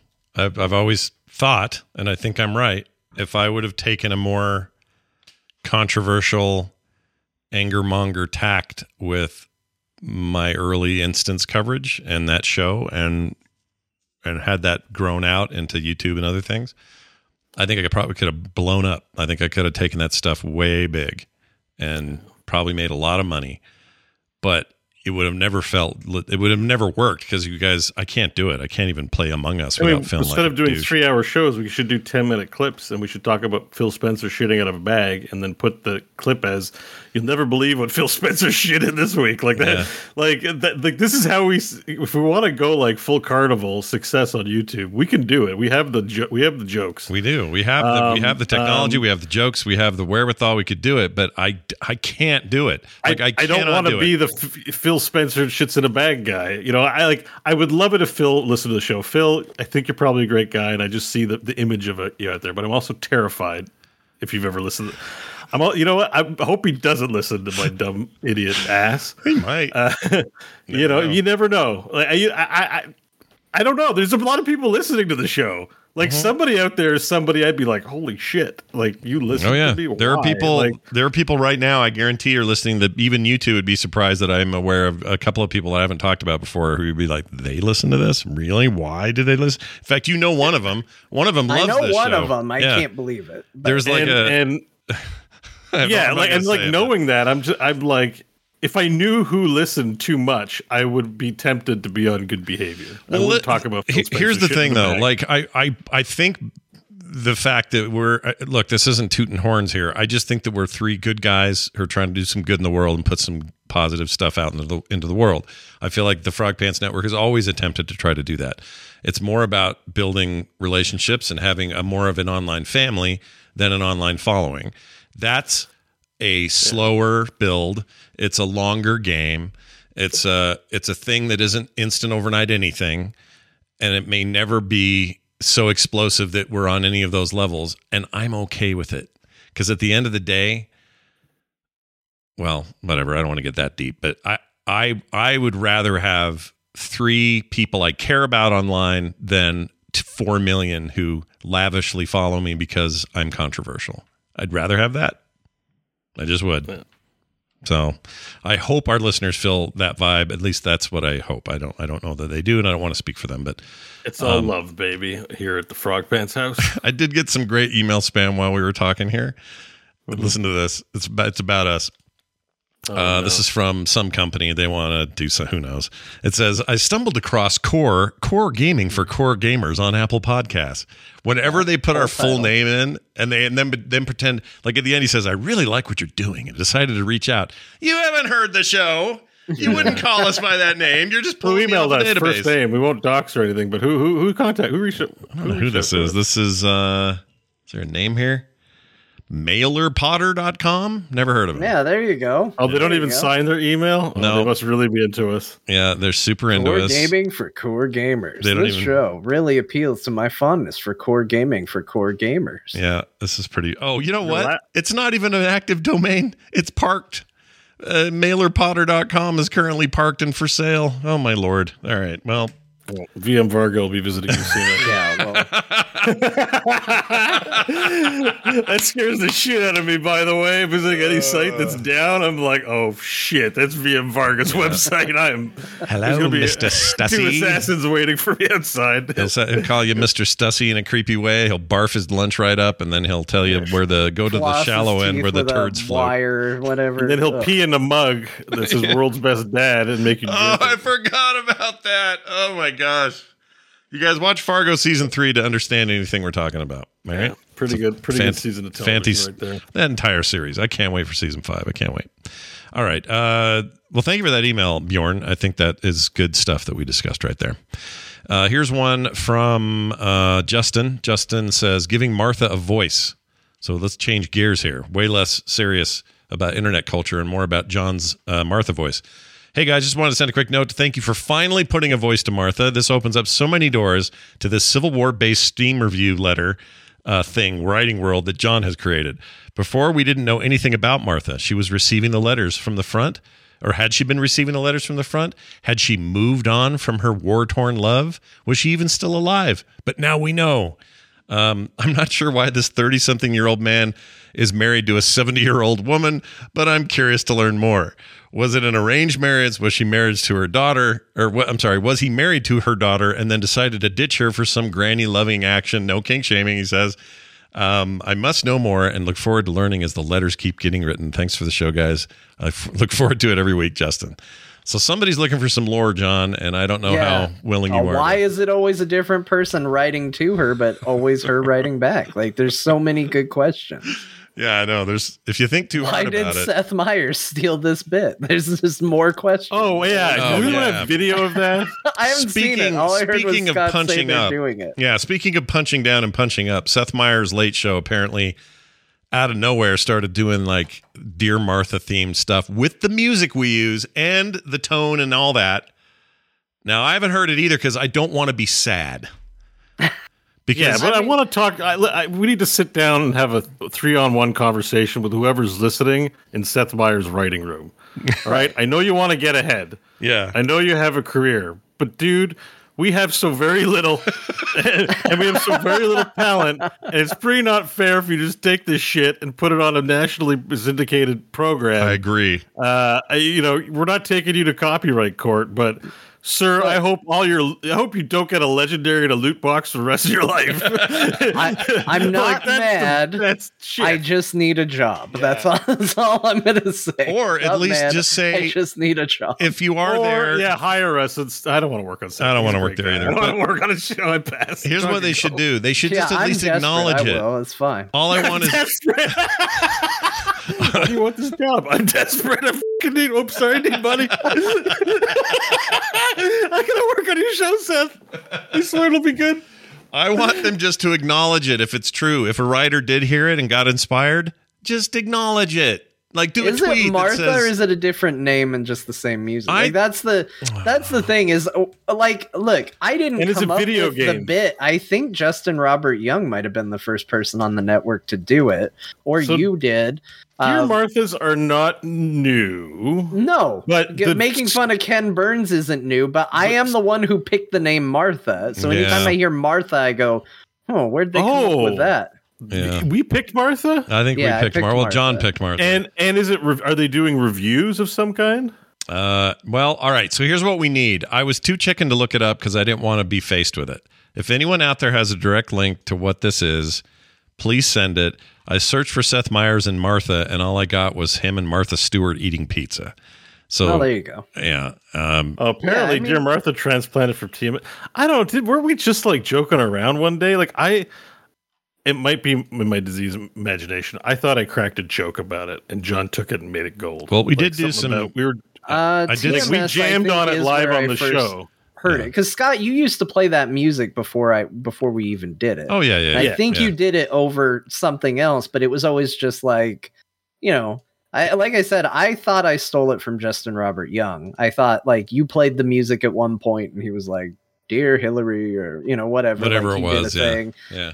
And it just eventually became Dear Martha. It might have been, yeah. And if it's only Martha because to me that's my go-to like old person name. It's not even a Batman v Superman thing. We're not claiming authorship on the originator of this thing, though. Like, let's just be clear. We're not claiming we're the first people to make Ken Burns. We're the first people to use that music. Yeah, whatever. We have our own original little thing here that we do every week for years, and people love. And it's for Steam reviews. So maybe if they're not doing Steam reviews, maybe they're doing letters to Trump. Or whatever. Fine. Yeah, it's probably something like that, is my guess. If it's like product reviews or something like that, then I'm like, okay, I mean, come on. Like, I don't know. Give us credit is all I'm saying. Hire John to read the letters to Seth or something. Yeah, he needs money. Yeah, John needs money. Yeah, that's all I need. I don't care what anybody does. Just give me money. Yeah, imagine like that's my policy on everything, not just Dear Martha. Like maybe not money. You can pay him in dental work, like whatever. That wouldn't. A good dentist? Send me that way. Yeah, I don't know, but if someone sends us a link, that'd be great because I'm checking to look. I don't want to go look, but I'll look at a link if you send it. Here's a final one for Bo. Bo, some VR recommendations from Dillweed. Okay, a guy named Dillweed. He says, "Hey guys, I just want to suggest." By the way, Dillweed. I'd love smelling some Dillweed in VR. Is Dillweed a real thing? Is that the thing? It's like a dill smell, it's a real thing. Like a pickle, right? Kind of a pickle. I don't really know. I'm just I might be wrong. I'm like, it's a real thing, but I don't actually know. All right. Well, Dillweed says, "Hey guys, wanted to suggest a hidden gem for Bo to play. It's called Lone Echo, and it's an absolute must-play VR game after Half-Life Alyx. The mechanics alone feel absolutely fantastic. The feeling of floating in zero gravity is oddly satisfying, but never caused motion sickness for me. You can grab nearly every object and pull on it to launch yourself through the ship. There are fun puzzles and obstacle.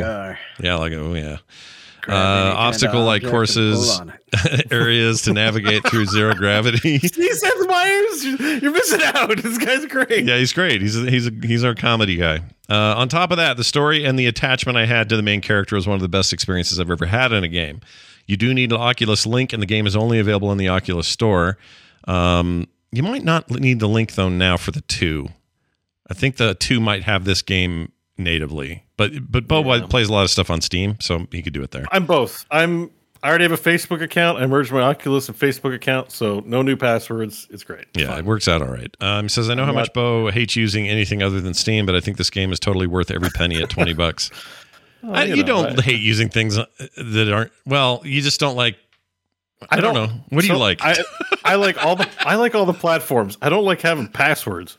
Oh, like I don't like 100,000 passwords, and I don't like a system tray as long as a porn star's member, all the way across the bottom, full of your apps, please. No, I completely understand that. And I'm with you there. I don't like having that either. I love a unified. I mean, I don't want one password, one thing for everything, because if that ever got hacked, you're screwed because everything gets hacked. But I do like less stuff. I use one password and I really like it. I would recommend that to almost everybody. Yeah, I mean, I'm not going to talk about where I store my passwords because I'm scared as shit of hackers. Like, I have a dinky website that's constantly under attack. My emails are constantly getting hack attempts and all this shit. I don't know who or what it is. I probably signed up for some website somewhere that sold it or got, I have been pwned.com. I'm on like 15.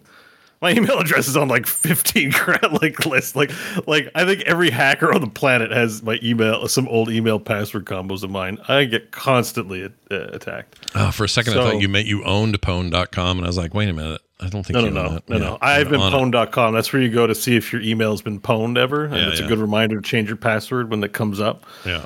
So those lists get distributed. Like I'm telling you, I probably have every grody ass site I've ever visited in the past 20 years probably has been leaked and is on a list somewhere. Good luck finding it and all that. Y'all need to just make sure you're doing. You probably do 2-factor on almost everything, right? You got 2-factor. I do 2-factor on things that matter, right? Like, but do I do 2-factor on? I don't know. I shouldn't like Epic. Like, no. Like, I don't care. I do 2-factor on everything. Have fun with my Epic account. It's got 3 games on. Actually, I don't think Epic.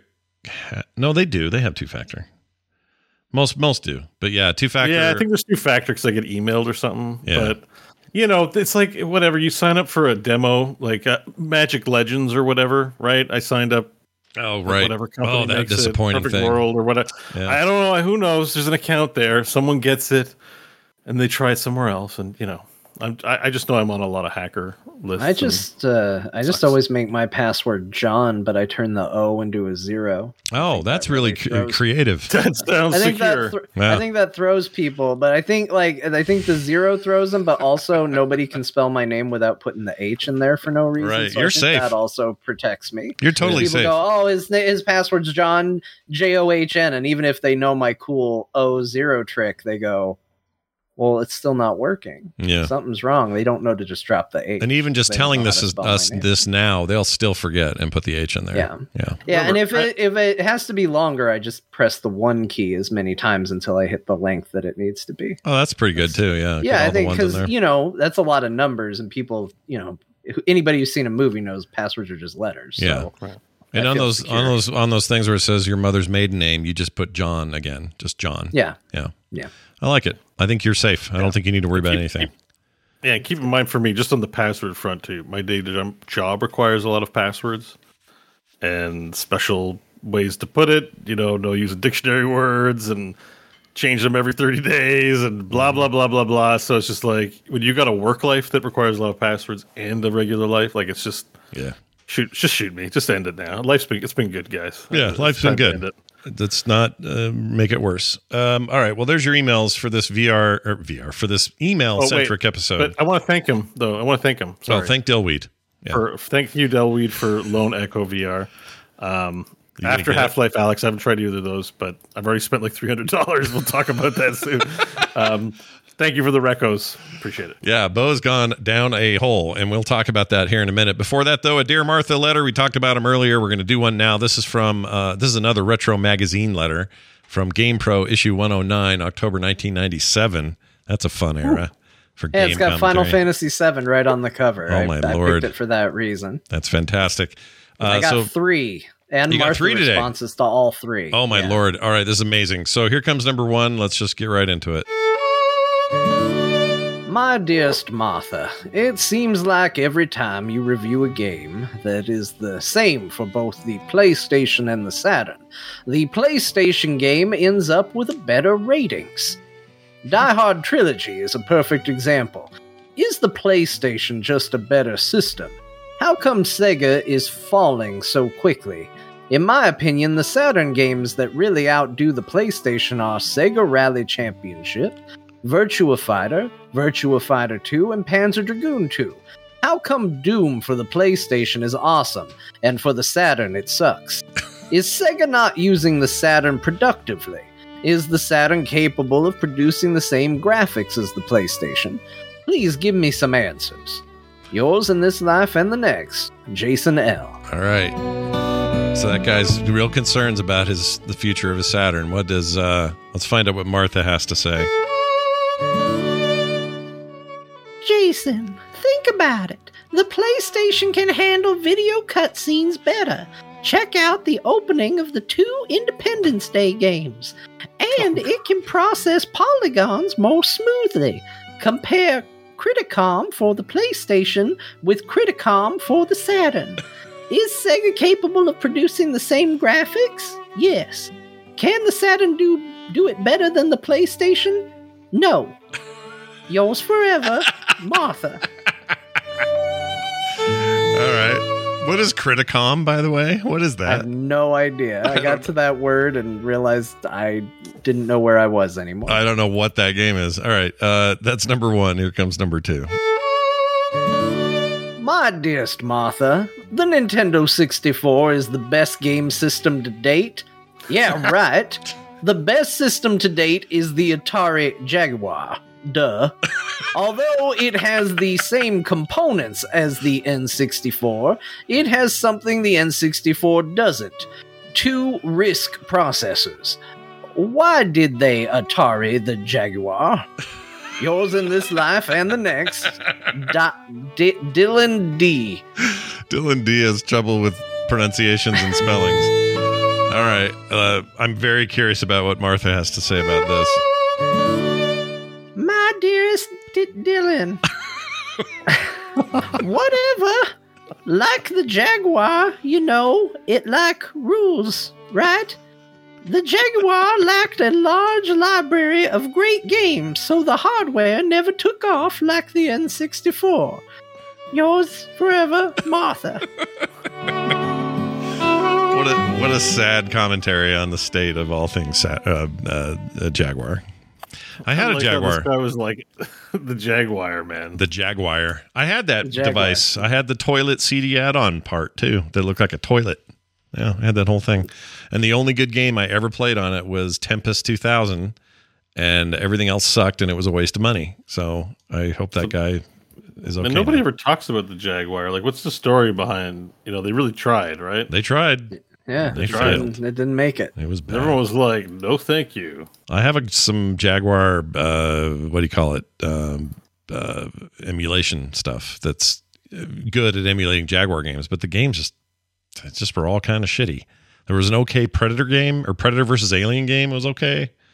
The rest of it was just So how was the keypad on the controller? Like, was it good or were you? No, it was a nightmare because you'd never want to use. Nobody wants to use a freaking 10 keypad on their controller. It's so stupid. Like It's like a phone keypad. Yeah, it's like they really liked what the Intellivision did a decade earlier and thought, well, why don't we do that? And that was just dumb. It was dumb. Whatever. They tried. I'll give them credit for trying. They tried. It was Alien versus Predator. Sorry, I got that wrong. All right, John. I got one more, and this one is just because I didn't know this was a thing. This genuinely shocked me. So this is great. And this is also from that issue 97, right? Yep. All right, here we go. My dearest Martha, in issue 96, you said there would be fatalities after the fights in Wayne Gretzky's 3D hockey for the Nintendo 64. I bought the game and haven't seen anything like that. What's up? Yours in this life and the next, John M. Let's see, John with an H or just a O-N? Just a me. It's a me, John. All right. Sup. Nice. All right, let's hear what Martha had to say. My dearest John, originally Wayne Gretzky's 3D hockey for the N64 was supposed to have finishing moves. Midway, however, removed them from the final version. Yours forever, Martha. Oh, what a disappointing answer. I know. Oh, it makes me so happy. Like, that was the craziest thing. I read that email. I was like, what a stupid email. And then they're like, no, it was supposed to happen and didn't. I was like, what? Yeah, why'd you take that away? That sounds amazing. Yeah. I want that They basically so bad. blamed Midway. They're like, yeah, we published it, but it's because Midway told us. Well, and Midway, Midway, the makers of Mortal Kombat, it would make sense that they would be, what if we put some fatalities in the fighting in this hockey game, and then to hear that and then not get it would be a bummer. It'd be a bummer, sure. Yeah, the internet wasn't what it was, so when people wanted to riot, they had to telephone other people. Yeah. Like, Right, you write Martha a letter. Yeah. Where's my do you fatality? hear how they're doing Atari Jaguar dirty? We should like write to the newspaper or something. Yeah. Like how do you make these opinions known in large volumes? Right? Well, back then, so 97 would have been a little ways into what we would call the World Wide Web by about 4 or 5 years. However, this stuff still would have been the big stink if you wanted to make one digitally would have been like use groups and stuff like that. But even then, it's like, it's not it's not nothing like national now. news. Yeah. Like, like sometimes controversies, and even in the gaming space, reach a lot of people. Yep. No, I agree. Today it'd be a huge Reddit thread that would, for some reason, Kotaku would do a whole story on this Reddit thread. That's what would happen. Yeah. All right. It's so lame. They did like an article on Elon Musk's Elden Ring build, and I was like, you guys are so. Oh, I know. Can you believe that? So because he's got an Elden Ring build, they've deduced that he's maidenless because of the way he built the character, and it's a lame I don't build. know. It's just it's like so clickbait. It's like, clickbaity who as hell. cares? Yeah, I don't care at all.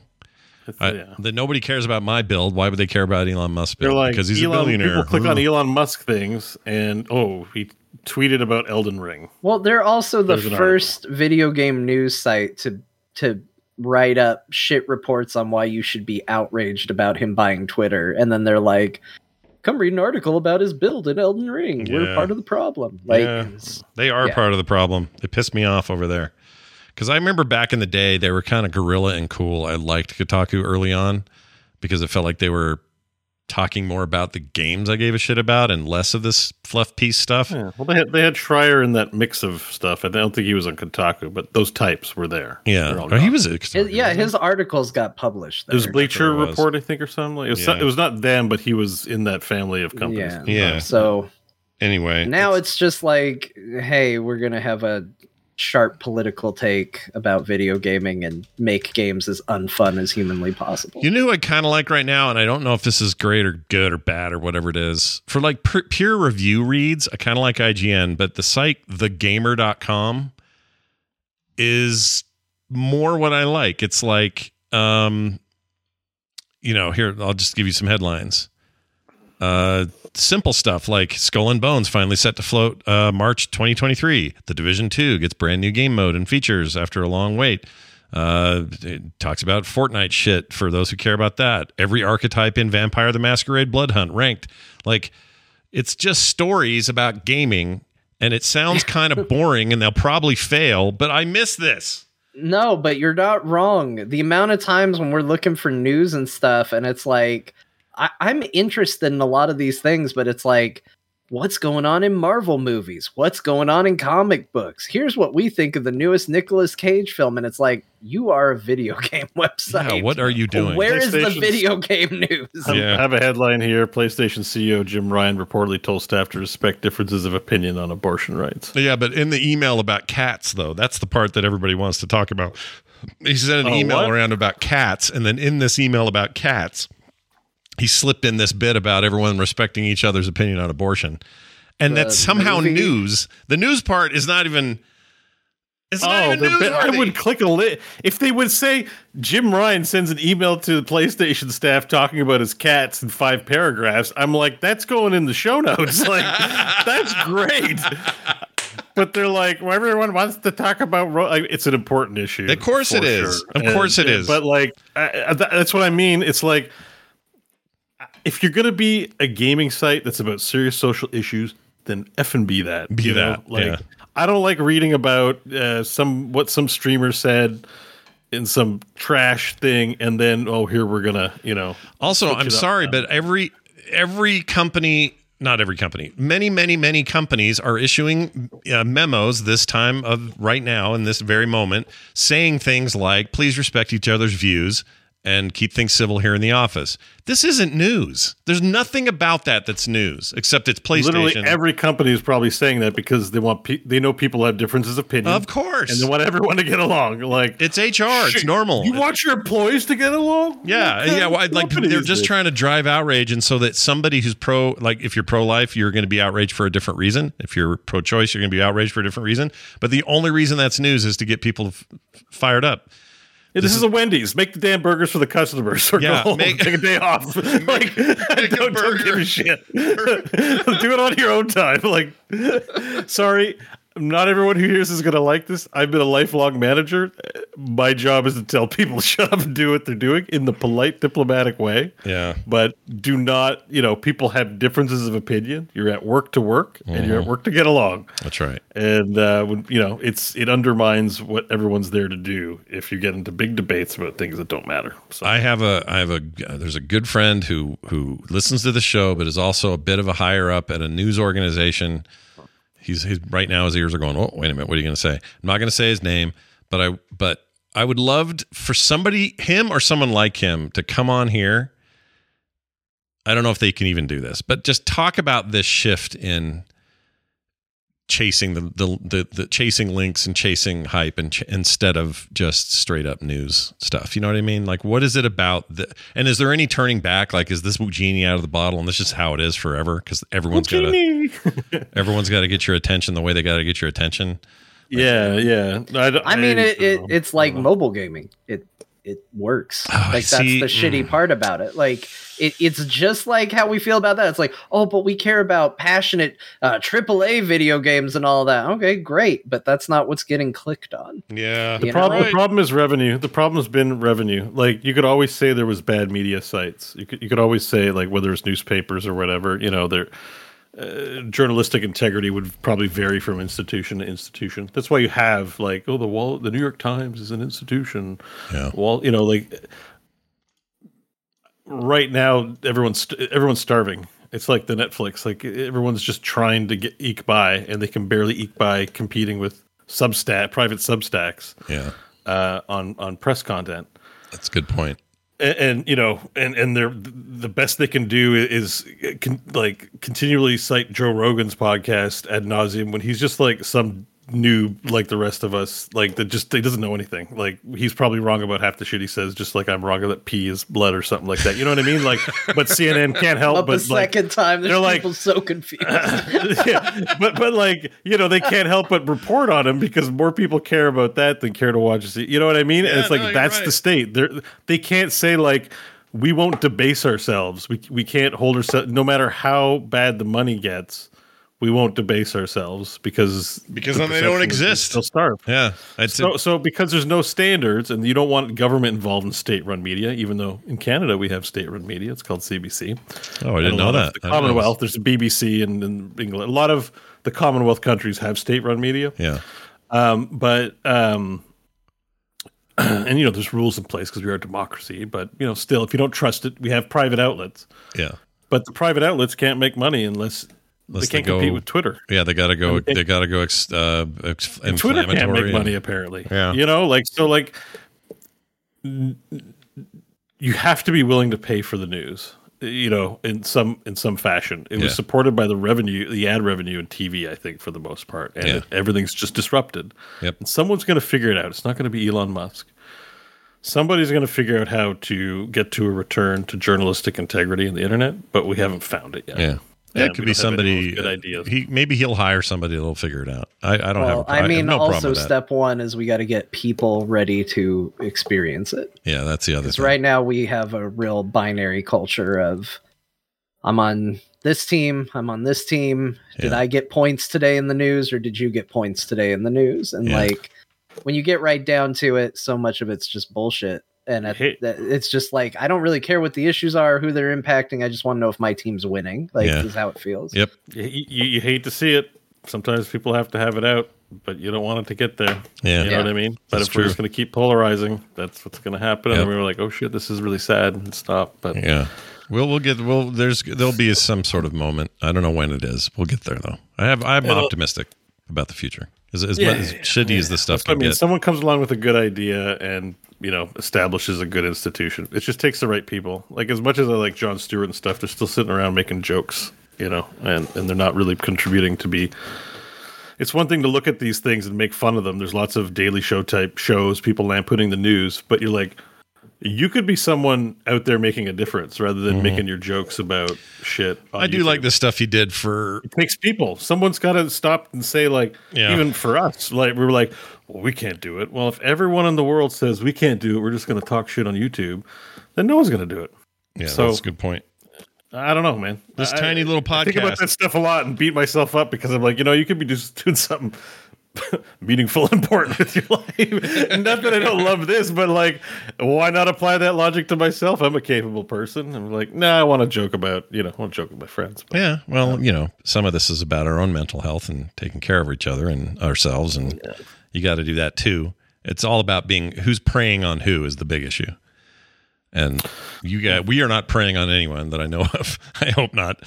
We're preying on Seth Meyers. I guess we are. Yeah. For taking our shit too in our bit. Holding them hostage. You bastard. By the way, I got Give John a job, Seth. I got another email while we were sitting here that is so weirdly game sounding. The subject line is Utah DPS. And I went, damage per second. What's this? This is some kind of, MMO reference, some sort of, whatever. I'm into it. Nope, that's the Utah Driver's License Division. I don't know what DPS stands for. Drivers, whatever. It's telling me I got to get my license renewed, so that's cool. Oh no! Yeah. Look, they got you. They got me. They know how to get anywhere to find me. So. The chat room's just saying John Oliver's pretty good. I watched John Oliver. I like him. John Oliver's great. Yeah, I think. I think that one of the differences to kind of what Bo's speaking, not to say that he does this every week, is that he does pull stunts that demand action of some kind. What do I? Not you. No. No, not what you say, but like saying like don't just sit there and make jokes. Do something about it. Like every now and then he will do a stunt to try and encourage something to happen. Yeah, I would say like Jon Stewart did. He's went just really as guilty as telling jokes more often than not. Well, he's doing better now. His new show, The Problem, is actually he's in. I don't know. It's good, but what I'm saying is, what impressed me about him, like I think he's funny, and the Daily Show was great. For the vets or the firefighters. Yeah, that's what I'm talking about. When he did that in New York and really went to he was like talked before Congress and all of that. Like that was a legitimate effort from somebody who could do something and contribute and all of that. So I'll never decry him for that. And the fact that no, I'm not saying that. I'm just saying, if the point is just if we're all like somebody's got to do it. Yeah. Right. And that's like, and you can't, the excuse, well, there's no money in it only holds so much water when you're like, well, it's important. Yeah. It's like that's why we don't want legendary pork chops, right? It's like we have standards about how we're going to organize our community, and like integrity in news is something everyone can agree with. Yeah, but every once in a while, every once in a while, I go, it's Gen Z. We'll figure this out, and then I remember my son is in Gen Z, and he left his phone in a public toilet like a week ago. So I don't know if I trust Gen Z. All right. Speaking of public toilets, let's get to it. The games we played this week. No, I don't think that's what Bo was asking for. I think he was asking for a break. Oh, you want to take a break? All right, we're going to take a public toilets. Video games. we're gonna take a public toilet break. When we come back, more. So stay with us. Chat. Hey, y'all. We're here to have a little break and talk about, I don't know, maybe some of these questions like, what interferes with your happiness, dear gamers? Is there something out there that's preventing you from achieving your goals? You got to think about these things sometimes. Well, we have a solution for you. BetterHelp will assess your needs and match you with your own licensed professional therapist. And you can connect in a safe and online private environment. So it's all very convenient. Start communicating in under 48 hours, all without ever having to sit in any kind of uncomfortable waiting rooms. Man, that's a good part of this. They are committed to facilitating great therapeutic matches, so they'll make it easy and free to change counselors if it's needed, so no problem there. And it's more affordable than traditional offline counseling, and financial aid is available, of course. Anything you share there will be confidential. You'll get timely and thoughtful responses, plus you can schedule weekly video or phone sessions and send a message to your counselor anytime. And they deal with all sorts of stuff, whether it's anxiety, stress, trauma, anger, grief, self-esteem issues, sleeping issues, that kind of stuff. They're there for all of those issues and more. So many people have been using BetterHelp, they are recruiting additional counselors in all 50 states here in the USA. Start living a happier life today. I know you can do it. The website's so easy. That's the thing. That surprised me how simple this was to set up. It'll be that easy for you. So start living that better life and happier life today. Get 10% off your first month at betterhelp.com/coregaming and join over 1 million people who have taken charge of their mental health. That's betterhelp.com/coregaming for 10% off your first month. Do it today. I know you'll be glad you did. And big thanks to BetterHelp. Has also had jets. That makes me happy. Oh, that's good. I want jets. We don't have jets, but I want jets. I would eat might jets have to if I get could that get today. jets. Can you get a private jet? good. You can get a private jet. Yeah, they'll bring it straight Like to your when you- house and Yeah. get it right on your privates. I'll have a private jet, please. Yeah, private Just walk in jets. and be like, can I get a private jet? You know the band? You remember the band, the Jets? Do you remember them? How do you ask for a private jet? Oh, I don't remember know. Benny and the Jets. Well, that's I a remember song. the Winnipeg Jets. Well, the band, the Jets used to sing, "I got my heart set on you." Something, something, do. It's an 80s thing. They were formed about 15 minutes that direction from me, and their family still lives there. Yeah. Wow, cool. I got my, how's that go? Got my heart set on you.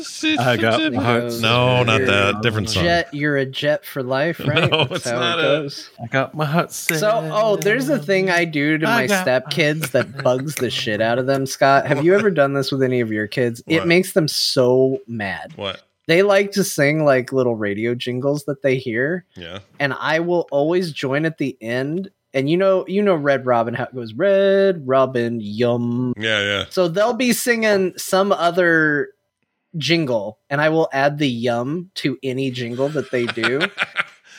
It makes them so irrationally angry, Yeah. and thus feeds my fire. Yeah. It makes you want to keep continue doing to it. do it. It's Yeah. my favorite thing. Just throw that at the end of any. We jingle did. you do. I would do something Definitely similar, make except people it was take whatever song they were singing and ruin it with my own words. So they'd be mad. going. Yeah. Well, that's a good one too. Yeah, they hated that, and I get real loud about it. And the more they mad they got, the more I'd do it. So it's a dad's prerogative. We're allowed to do this, and should do it. It's a good, healthy thing to do.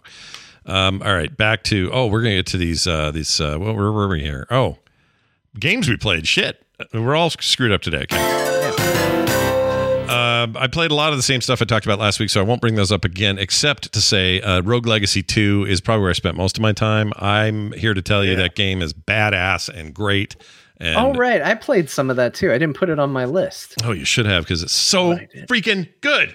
Those guys nailed it. They not only nailed what made the first one special, they added on it in almost every way, and I'm really making progress and loving it. Just loving that game. I love that game. I'm not going to call it Game of the Year because people will give me a hard time. But maybe at the end of this Oh, year, game of the year. You know you want to do. it'll It's probably be okay. my Don't let- roguelike of the year. That probably won't be hard. I think I'd give it roguelike status right now, but it's I'm so looking forward to Game of the Year this year with all the talk of what Scott's lists are going to be. Yeah. It just makes me so happy to think about what it'll be. it's really quite good. So play it if you haven't. Rogue Legacy 2 available everywhere but PlayStations for some reason. Don't know why. It's on Xbox. It's on One and X and S. It's on PCs in numerous places. It's on a Switch. I don't know why PlayStation's getting screwed on that, but hopefully I'll get it soon. Okay, Escape Simulator. Picked this up for $11. I think on the air while we talked, didn't I? Maybe. remember. I don't know. It was some show we were on where I bought it. I may have been TMS, but I bought this game called Escape Simulator, and I'd done my first escape room in Vegas a couple of weeks ago and really enjoyed myself and thought, are there any good video games that kind of capture that? And it turns out everyone's recommendation was this, plus it was only $11 on sale. I think it might still be on sale. They're doing a special right now with a ton of workshop support and people putting their own escape rooms in there. Plus, they've got a bunch in their own campaign that are just included. And it's a first person. This would be really great in VR. It's not currently, but first person You know what? game. Here's one that I would take the smell for. Escape rooms have a very distinct smell. And I feel like the growing smell as you and your friends are locked in a tiny room is part of the Part of the experience. Yeah. part of the experience. Yeah. Little BO. There was another one, Scott. I want to hear more about this because I actually really like escape rooms too. But you reminded me that I almost picked up a game called We Were Here Forever. which is listed as an escape room type game, but it's a online. I think it's co-op only because everything about it says co-op. And this game looked really interesting. But I think it just might be a thing that you have to do with a friend. And apparently it's part of a whole series of games, but it looked cool. It looked really compelling. Well, I would check that out. Sort of idea. Yeah, I feel like I've seen that name, but I didn't know what that was about. That sounds interesting. Well, this game is what you think it is. You are put into these rooms. They're really nicely themed. Right now I'm showing one that I just finished. Well, finished a while ago now. But it's a room full of Egyptian stuff.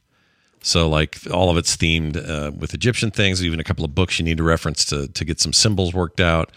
And the goal in this room is to figure out what the crap you're supposed to do and get out of there like you would expect.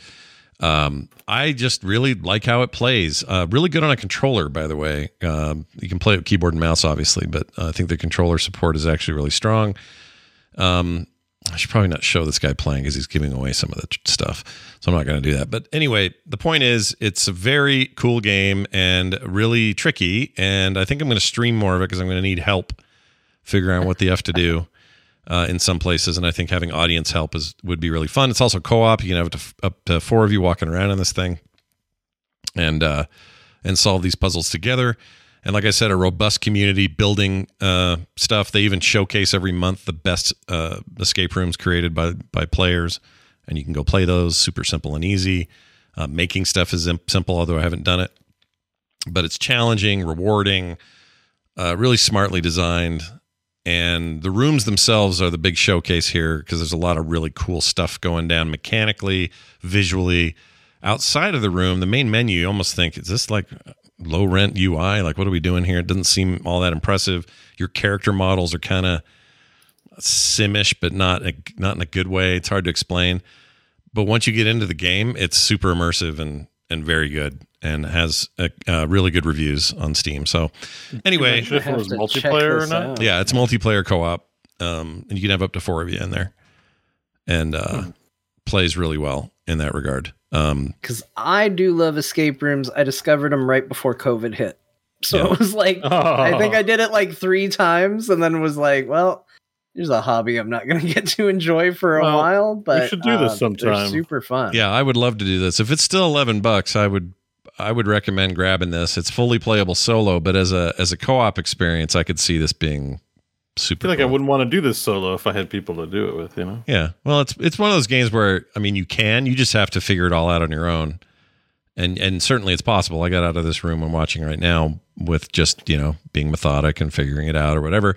But having one of you around me on Discord going, hey, wait, I found the stone. What is this? Oh, I don't know. What does it say? Oh, really? Okay, I'll have that piece. And, there's a lot of that kind of co-op. Yeah. It's like a bonding, like a team, it's a popular team building activity for work groups. Yeah. I think we should get it and I'll play it. I would play this with you guys without even hesitation. Patrons demand core escape room. Oh, shit. That would be fun if we were ever all in the same place to do an escape room together. Oh, that'd be fun, yeah. Escape room. Hell yeah.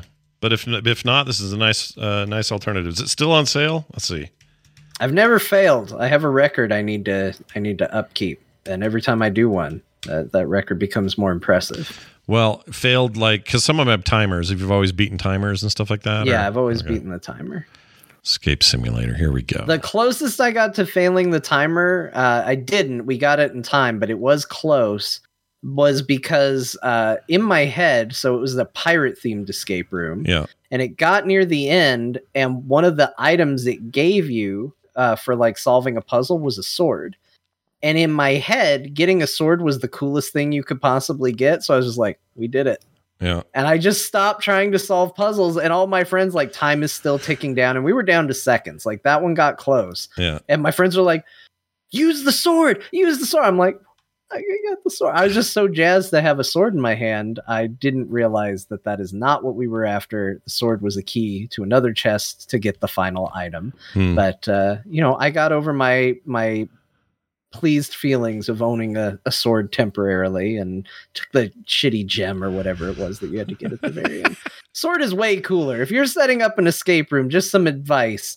if you have a sword and a shitty gem, the sword should really be the thing that people are happy to get at the end because it's way cooler than the gem. I tend to agree. Yeah. Oh, you guys just watch this guy find a token I could never find. This bastard. All right. There's also token. Yeah, you're getting spoilers. Yeah, I don't want to. Well, it's a room I already did, but the point is, it's very cool. I like this review of it. Good maps or good game, but community maps can vary wildly from what in the F is this to, oh lordy, the escape room inceptioned me. That to me is a selling point. So anyway, yeah, that's kind of cool. Fun and relaxing if you're only by yourself. This other guy says really fun with other players. It's not on sale anymore. It was $11. It's back to 14, but I think totally worth it. I like it a lot. Okay, so I played a ton of that. What else? Mentioned Rogue Legacy. Oh, okay. Here's the weird thing I did this week. I played a bunch of Borderlands 3. And you might say, Scott, why'd you do that? Tiny Tina's yes, thing. I will ask you that. Why? Well, Scott? here's the main reason. I got a code for free. And I went, I should probably play this. And this is a while ago I got this code. Yeah, what's in the arcade? Oh, let's check out that new machine. Yeah, check out that new machine. So I went over there, popped a quarter in, and played the game. And here is my two numbered review take on how everything went. Okay. 10 out of 10 for loot and shooting. Real good. Better than the game's ever been. Young one shooting. Yeah, shooting shit and looting shit. Perfect. It's great. It's why you love Borderlands in the first place. It's why it's the OG when it comes to this stuff. It's very good at doing that. The story, 3 out of 10. It's dumb. Ooh, yeah. Super dumb story. Yeah. But the truth is, I don't really care about story in these games anyway, it turns out. I really do care mostly about the loot and the shoot. So, I didn't play too much of it, but the villains are like Instagram models. Yeah, they're like running streams and they're influencers. Yeah, they're trying to make fun of influencers. I just don't think it works. It doesn't stick. It sounds like the ideas they do in Wonderlands is better, but it's okay. Like, it's not the worst story I've ever heard, but it's not anything special. But they really improved. So my last experience at Borderlands was 2, and the shooting is so much better than 2 was. 2 is, serviceable. And it got the job done, but the shooting's so much better in this third one. And I know I'm late to the game, so this is all old news to people, but the way loot is shared and taken care of and just handled is all better. I'm having fun in there. I'm having a good time, and I didn't think I was even going to play this game. I figured I'd jump. Borderlands 3 was a well-received game. Yeah. Like for the shooting part. Yeah, people liked it. I own it. I could play it if I wanted to. Yeah, but you got that other one now. You got your... Yeah, I got Tiny Tina's. Tiny Tina's tiny. Fun. Yeah, I've been waiting for people to play with. Maybe I should just grab that. I don't know. Nobody seems to want to play. I'm surprised you have it, John. I didn't realize you got it. I have it. Scott's about to have it because we just got to put a little more peer pressure on him. John's seeing. I mean, it's challenge. No Vermintide or Dwarf game, which we could play that too. We should make an appointment. I feel like you guys are very busy with your adult lives. Yeah, there's a lot going on with my man-child life. Sure. But there's more. Yeah, you're right. Well, I miss playing games with you guys after playing Demio yesterday with you, which I'll talk about. I decided we need to play more Demio. Demio is amazing. So Demio is this started out as a VR only game, both on PC and standalone like Quest devices, and I'm not sure where else. I think that's it. And it was lauded when it first came out as being like the first time you really felt like you're playing an interactive board game or an interactive RPG tabletop type experience, and it really is.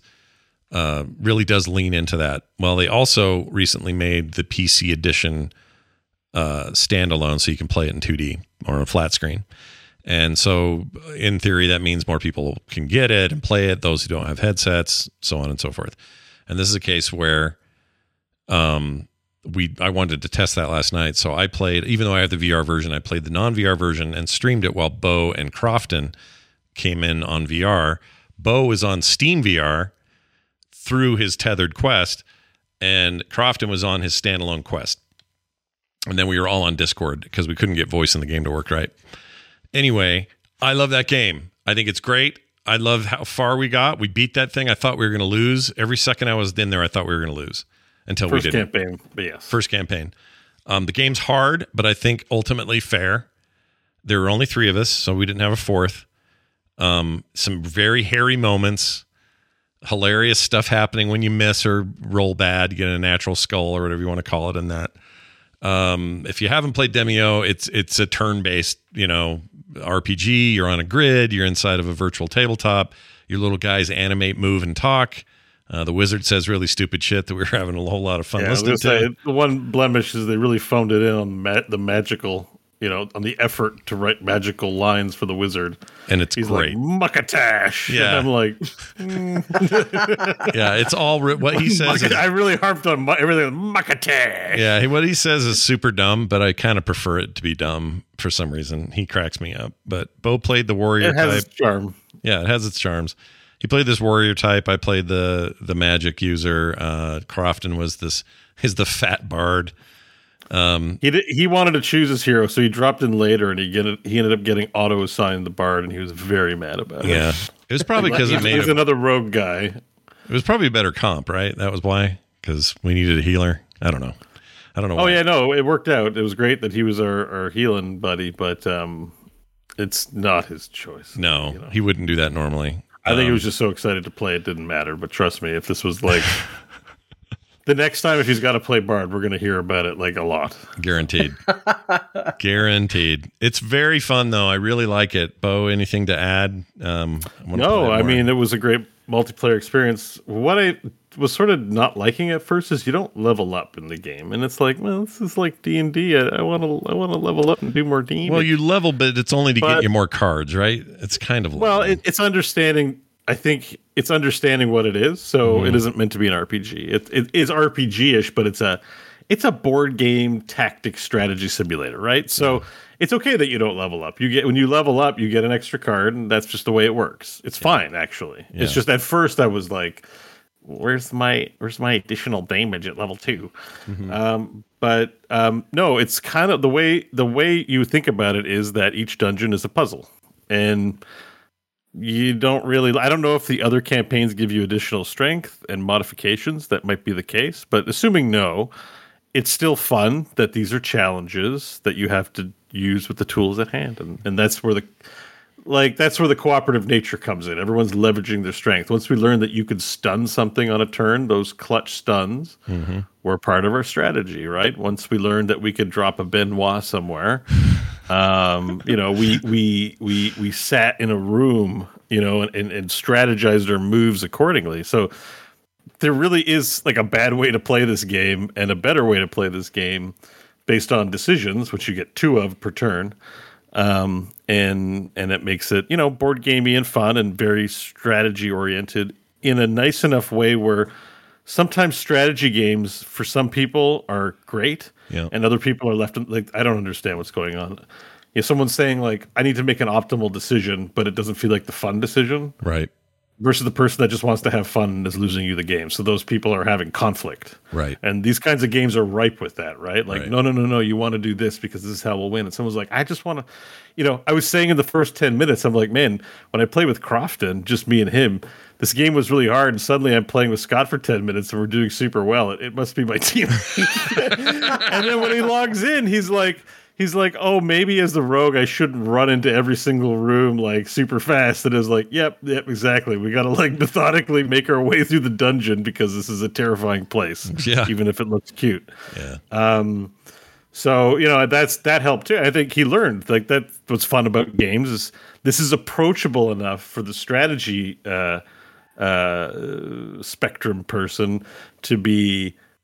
Okay, here's what we need to do, but it's not so complicated that someone who's a little resistant to that, or not thinking in those terms, the point of conflict isn't as high there. Where when we're playing Pandemic with Crofton, we're like, go here and do this, and he's like, I don't know, I think I want to go here and kill the zombies. And we're like, don't kill the zombies. We need you to deliver medicine. And he's like, I don't think my character would do that. I'm like, we want to win.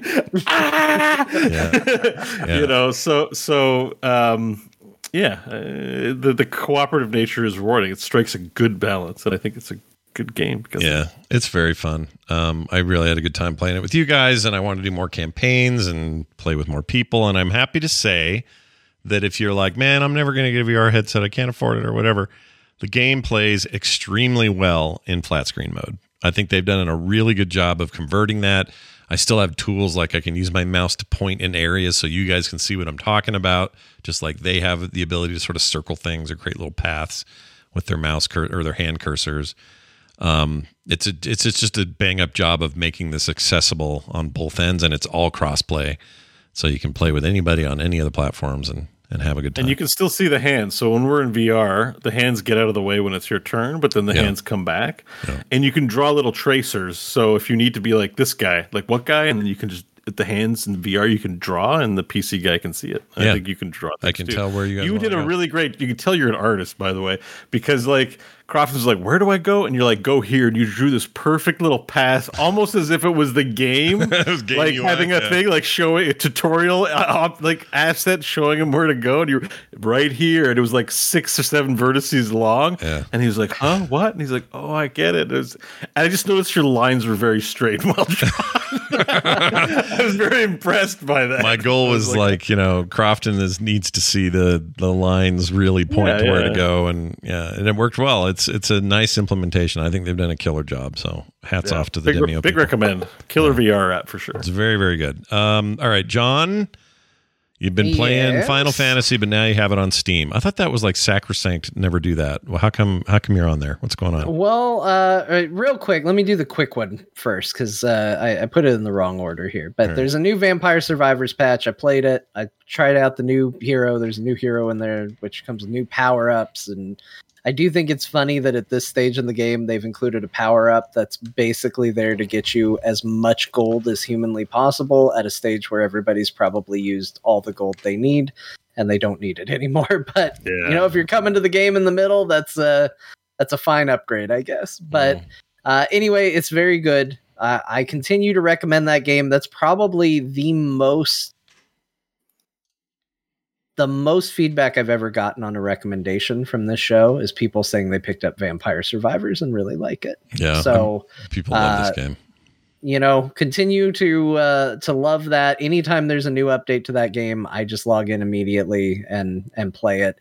Any excuse to do new stuff in there just seems to be all right by me.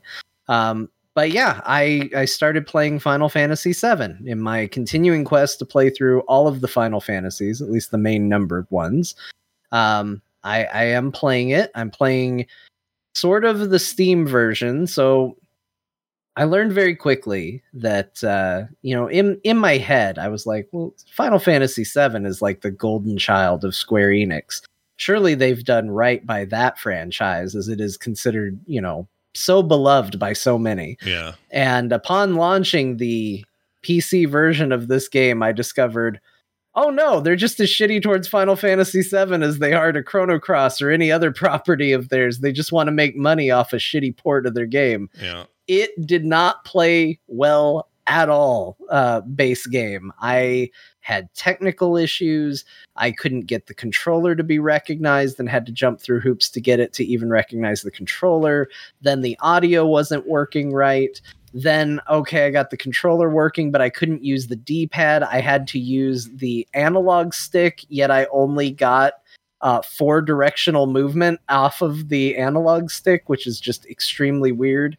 And it was just a mess of a version. And it was enough to where I was like, okay, there's a bunch of little things that I want to fix that I will go and I will look at how to fix because I've committed to doing this.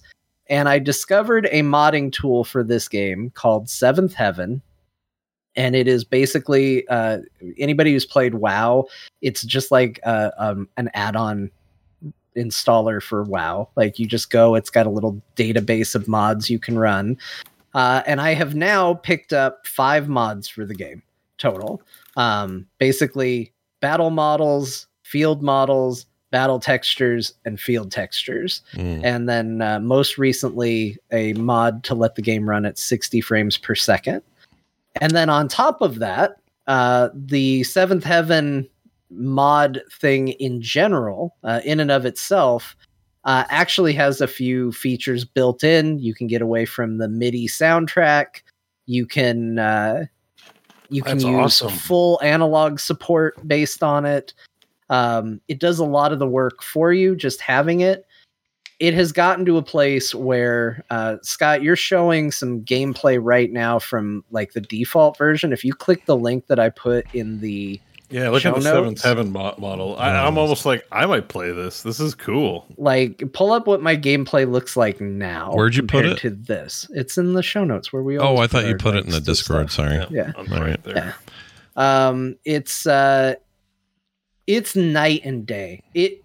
It's so crazy geez. because it's like 5 or 6 people between these 5 mods, and they have created something that I would have been willing to pay, another $50 for this game again. You know Wow. what I mean? And Yeah, like high res images, it looks like, it's and high insane. It is texture insane. models. Yeah, like, so the thing is the background is just AI generated. They basically used an AI to try and high res the backgrounds that already existed to kind of interpret what was there. And they've done such a crazy good job of making this game look better. It's not reflected here, so I didn't have the 60 frames per second gameplay at this point, but I have downloaded it and tested it, and it looks really good. Wow, And- I want a list. I might do this if you recommend it. These mods. It's really revitalized this game. It went from something that I was kind of dreading playing on stream to going, oh my gosh, I want to play this game. This feels like a more modern game. This feels really cool. I like the way it's actually running and performing, and has kind of gotten me back into it. So I'm having a great time with the game now, but I had to mod it to get there. Like, the default version of the game is just so shabby and thrown together. I have had a lot of tech issues with the game. I've gotten them all sorted now, but that's been the only issue that I've really had with it. Is Well, that was going to be my through. question. Like, how is it? It sounds like it's surmountable. Like, you've just followed the right directions and you're good. Do you have like kind of a guide you followed for what mods to install and make sure this worked that way and blah blah blah, or what? I didn't. So what I did is I went to I was looking up popular mods and found the website, and that's how I found the Seventh Heaven tool, which is really good. Like, that's the big thing I would get, because everything is all encompassed in there. Like, you get that, and it basically just runs. The only weird trick about it is, I guess the Steam version is not as easily modded. So one of the things that the Seventh Heaven mod does is it launches the game as if it was a CD-ROM game. In fact, I even have a notice pop up talking about, please make sure the game is inserted into the CD-ROM drive, which my game does. I don't have one. Right. Like, it's not there. Yeah. But it, it's a little. It takes care of everything, but it's definitely a little janky at the same time. You need like one of those ISO mounters, like damage tools or whatever. Yeah. And it's just insane to me how much 5 little mods transform this game, and really kind of frustrated me at the kind of effort that Square Enix puts into its ports, because you look at this and you're like, look at what these people did for free. What they've created. I mean, the only things that I would say I wished I could get from this game now at this point is I wish we could have, a modern soundtrack. The game definitely needs a new translation. There are some rough bits where I've had to literally just look at the chat and be like, what's going on in this game right now? Like, the translation just is off, including some very problematic stuff that doesn't necessarily hold up this day and age also exists in the game. But overall, I'm just having a really, really good time with it, and I think it's a lot of fun. And the way How far are you? I just finished the Don Corneo stuff, so I've made my way out of the sewers and going through the train station at the moment. Yeah, Don awesome. Corneo. Great name. That game was so like, because you don't know what to expect. You're like, just I remember that feeling when the world opened up and you're like, oh my god, there's a whole map. Like, oh yeah, yeah, that's so cool, you're in man. for such a journey. It's such a great game. That's cool. You found a way to make that work that way. That's super rad. I didn't know the community had done all that. That's news. Yeah, to me. I was surprised at how much work is done, and there's a ton of extra mods too. I wanted to go as as minimal as I could. So it was just kind of the things that were important to me. Is I hated how blurry and bad the backgrounds were. And I saw how good the character models were. And I thought, well, I really like what they've done with them because they've tried to base them off the artwork. So there's almost like a animated quality to the faces and stuff for it. So I really liked that. And then somebody in the comments for the video said, hey, you should really check out the 60 frames per second thing. It really does work well. And I downloaded that, and that was insane too. Like, that felt like a different game. So I'm really enjoying it. There's lots of extra stuff in there. I highly recommend it. It's a little bit to figure out, but I think it's worth it. Okay. I love it. I can't forward to hearing more about the best Final Fantasy. Yeah.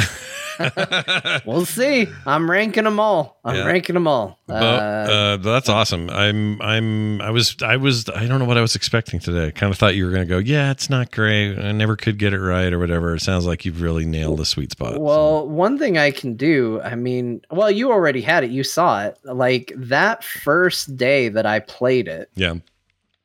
That's exactly what you would have heard from me.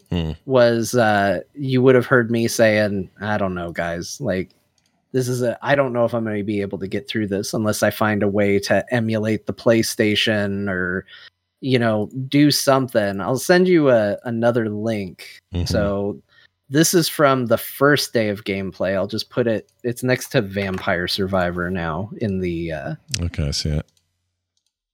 In the thing. So you're putting you're putting all this up. Yeah. Okay. So this is gameplay from the first day with how it looked and played and all of that. And it's just not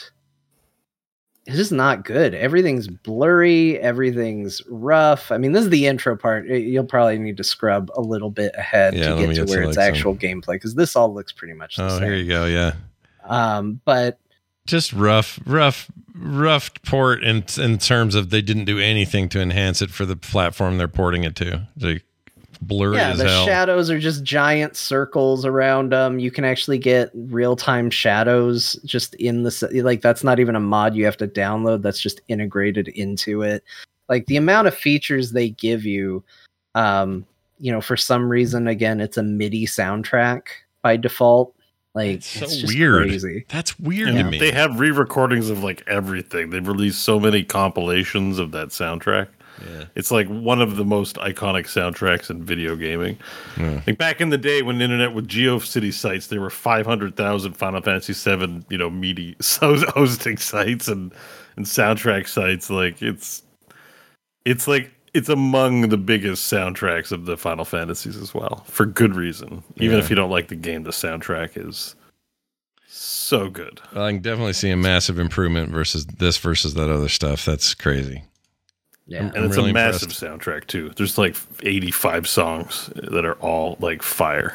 It's weird that they went MIDI with that. It's not like you can't. That's weird. That's really, really funky. Whatever. I guess maybe they're chill about it because they're like, we don't care. The fans made a thing, so we don't care. Yeah, we'll get our money. But that's the thing that bums me out is, like, you look at what fans are doing, and the game as it's, if they would do these things, they could create a version of that game that they could put on any video game console that comes out from here till the end of time, and it would be acceptable. Instead, they do bare minimum work, and they have to continue to do bare minimum work every single time somebody wants it on a new system. Mm-hmm. So I think, to me, the better investment is to go, let's get a really solid, stable version of this game, cleaned up, good models, good soundtrack, better translation if there's translation issues. Put it out there and, like, hell, milk it on every single console that comes out. There's nothing wrong with that, but get a good version of it. Just don't put out crappy quality. Milk it. That's what I like. Yeah. Put the milk in there. Milk it. We like to milk it. Bo, let's get to your VR extravaganza here. All right. Holy crap. Yeah, I've had a week, guys. Got a lot. Tell me about the VR mod for Elden Ring, because this is fascinating. I'm going to run through them first. One of the first things I did was Elden Ring VR mod. Yeah. There's a clip of that if you want to watch. Yeah. So it's a little rough. Works well. It's interesting being in the space in VR. But the graphics are a little on the jank side right now. Just in terms of your periphery vision, I've seen enemies in the background moving at like 2 frames. However, it's definitely an immersive experience, and it's kind of fun. It's just not a great one because the animations are very exaggerated, and your head is where the head is, and your guy might pound a giant hammer into the ground. So my head goes all the way down to the ground, and I'm like, whoa, this is too much. But it's still just, I mean, it's Elden Ring. It's still kind of fun, but like, it's hilariously scary when something comes out at you around the corner and you're like, oh no. See that guy? I'm just like, oh shit. Get away from me. It's you an look experience. So small in this. Like you're the size of wolves. It's great. Oh, right. Yeah. Well, I was crouching because I'm sneaking. Remember, this is the first, I'm naked right now. I'm a wretch. I've got nothing on, but a diaper. So I'm really trying to avoid getting hit by things. You see, I get hit there, and it's fun. Is the game through first person? Is there a first person mode in the game? No, it is super not designed for first person. Okay, you can still play it in third person in 3D. Like you can do over the shoulder in 3D, which is something we don't talk about much, but. You can go to third-person camera, and it's just like playing the game, but in 3D. It's sweet. Yeah. And at one point, things got a little rough, so I did go to third-person mode because I was like, I can't do this in first-person. Like, because you don't see your sword, and because you're playing with a controller, it's hard to judge. So I'm going to go magic build and do range stuff, because I'll be able to see what's going on, rather than rely on a shield and dodging. Yeah, this scared the shit out of me. So the wolf sees me, and I'm like, ah! Like, he jumped at, like, if you had the audio on, I thought maybe he didn't see me and was just standing there. I'll play it. Hold on, I want to hear you freak out. Let me get audio on here. All right, hang on. Yeah, there's some audio there for sure. Just go back a bit. Let me turn this up. Oh, it's a little bit ahead. All right, oh, here he is. Wait. I'm still gotta kill a few dudes. You need to jump ahead like 30 seconds. I thought it was right here, no? No, I thought this was it. Yeah, I got it because I'm gonna kill that guard on the right. Oh, right. So here you go. Maybe. There's some fighting. Yeah, it's pretty long. It's a 2-hour video, so it's hard to find the exact. Yeah, it's hard to narrow in on it. Dang it, I want to hear the scream. I want to hear you freak out. Oh, you on your horse on this? Yeah, you can get on your horse. If you tab later, I go to Caelid. That place is scary as hell in 3D. Oh my god! But what's really cool is that giant Erd tree in the middle. It really looks like there's a giant Erd tree up in the heavens above you. It's pretty great. Yeah, so I'm playing in third person because I just was like, okay, I can't see shit. So I played in third person for a little bit. Yeah, and that went. It seemed like it did okay in third. Looks like it's... Yeah, it works just like the game. It's like I didn't even leave. So, it's still fun. And just seeing everything in 3D, like, depth really adds a lot to a game, especially, like I said, a lot of VR games, as John points out, because they're kind of crap, judged on their own merits across all not games. Not nearly as hard. Whoops, that's you. But yeah, that's me talking. Yeah. But in 3D, these high-quality games like Cyberpunk 2077, Elden Ring, are really amazing. So yeah, but as I said, the game itself is not designed for wide peripheral view. So when you look ahead, things will animate good. But if you look to your periphery, you'll see like a zombie going like, yeah, because the game itself is just not designed. So there's some jank, but it was fun. Anyways, it's a fun experience. I don't know if I recommend it for everyone. Hold on, I just realized something. You had this game on your Xbox. That means you rebought it to do this mod? Uh-huh. You are an insane person. That's amazing. Okay. Oh, Scott got him. Yeah. Sorry, did I fail to mention that? I did rebuy Elden Ring to play in VR. Yeah, and I'm committed to getting to it. I do want to play through it again. So the reason I ask is I was going to say, oh, so you just picked up your old save, and then I went, wait, he had it on console. There's no way he's doing that again. So no, it's on VR. Yeah, you can't mod the Xbox One. That's why I was like, shit, I wish I had it on the console. That's cool, man. Or on the thing. Yeah, so like that's what I said. I spent like $300 or $400 this month on video games. I was like, I want to try it in VR. It's why Elden Ring was why I bought the headset. Like that was I saw the mod was in development. It just came out last weekend. It's just hot off the presses. Sure.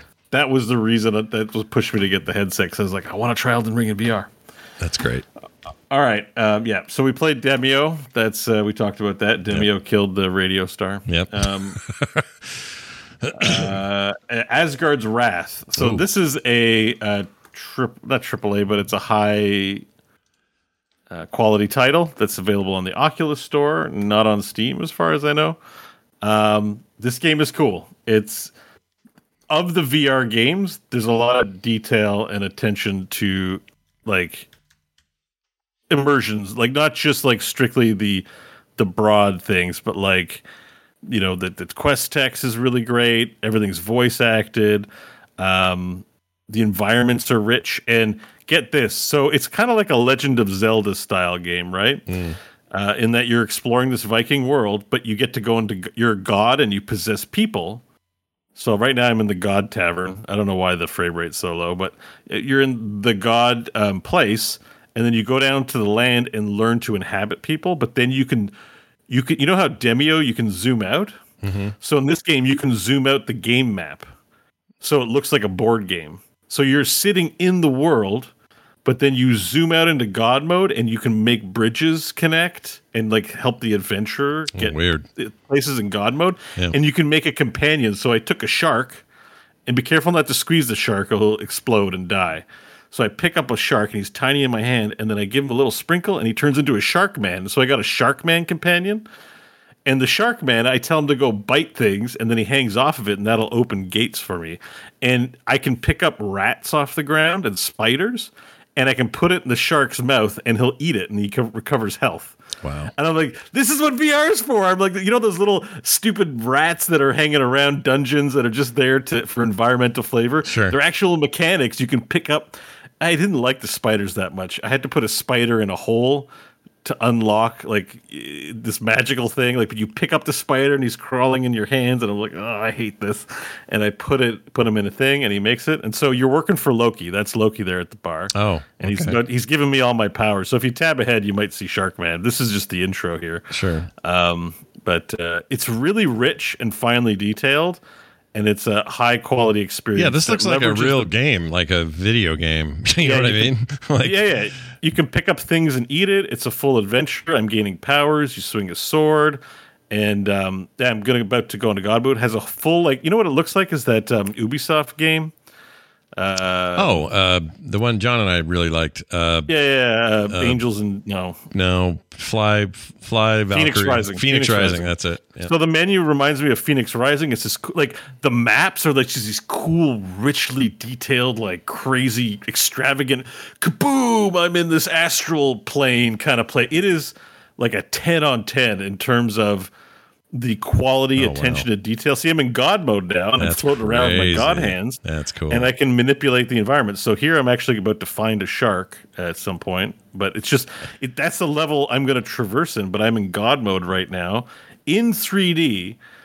And he's teaching me how to manipulate the environment, how things work. And I'm just so impressed. I might have to get this one. I'd heard about this. This reviewed like really well. Like I think IGN gave it a 10 or something. This is an A+ recommend. Yeah. And I mean, I've only played a couple hours, but this feels like what a Legend of Zelda game is in VR. Like, see, I'm picking up the shark there. Mm-hmm. I'm trying. You can eat things, so I'm trying to eat them, but it won't let me eat them. Mm-hmm. But I can throw them. At one point, I just picked up an animal and threw him into the ocean, like Hulk style, and just flung him. Like, you can be So I'm about to turn him into a. You squeezed him. Oh shit! I squid. Yeah, you got to get another one. Okay, there's always more sharks. I'm gonna get another one, but the shark man is great. I also made a turtle woman. And the turtle woman's useful because there'll be these plumes of fire, so she'll stand in front of the plumes of fire. See, you made a little shark man. Shark man. Yeah. And, like, look at the detail. Like, it's amazing. So, and I put him down on the ground, and then when I go back to my character avatar, he's there, and he's like, "What do you want me to do?" Like, it's so good. It is so good. Like, this is probably the best VR. The highest quality VR experience I've had, and I highly recommend this one. I'm in. I'm going to play it more. So I'm going to grab it. Yeah, and this is in the Quest stores where you get this. This isn't on Steam or something. Yeah, it's not a Steam game as far as I know, and you have to be connected. You can't just play it on Oculus. It's like a 128 gig game. Like, it's a beast. Okay, it's a whopper. You're going to need to link it or air link it. Yeah, I know you give him 5. He wants a high 5. So. Yeah. And are you using controllers for this, or is it doing hand? The 2 hand controllers. Okay. Yeah. All right, got it. You see, he's got a talent breach and attack corkscrew, so you can command them to attack like Mass Effect style. He does things for you, and you always have a companion. So that's cool. Full quest system. It looks really good. I'm surprised. Yeah, you get a sword and board. I have a shield and a sword, and it's great. Here it is. The review on IGN, they said, Asgard's Wrath is a must-play action RPG for anyone who's ever had a semblance of curiosity about VR, and they gave it a 9.4. That's pretty strong. Yeah, no, it's look, in the Shark Man, you command him to bite on this corpse. He's going to he likes to eat. Yeah, he's going to hang off of it. Likes a corpse. And there your door's open. Yeah. You know, like these most VR games are like dingy versions of actual games. Like you said earlier, John, why would you want to do that? But this one is made with like high quality. I just don't know how long it is. It still might be short, like VR games tend to be. But good point. Yeah. I think Matt Mercer is voicing Loki. I'm not 100% sure, but it's shades of Mercer for sure in the Loki voice. It wouldn't surprise me if it was him, but I can't rightly tell. Chat room was thinking it was him though. Yeah, could be. Yeah. So great game. Very cool. We'll probably talk about it more. All right. I'll be picking up a rat soon if you want to watch me pick up a rat. Oh, you pick up a rat, do you? And they feed it to the guy. Like you just pick up the rat and put it in the shark man's mouth, and then he heals and he goes. Like you can actually put food in a man's mouth and he eats it with your actual hands. And I'm like, this is awesome. Oh, look, he's going to fight these Zambi guys for you. Yeah, I don't have a weapon yet, so I command him to attack, and then he's just going to take care of them. Yeah. I mean, this looks like the most gamified game I've seen in VR. I'm not used to this. Yeah, it's not going for simulation. Look like that. Yeah, it's going for it feels like a Zelda-ish type game. I got to scroll, put that in my pocket. Did you petting the shark? Oh my lord! Yeah, so you can pet the shark. Yeah, I'm like, hello, buddy. Hello. Fantastic. He's so cute. Like he looks nasty, but also cute, and he's faithful and a good boy. Very cool.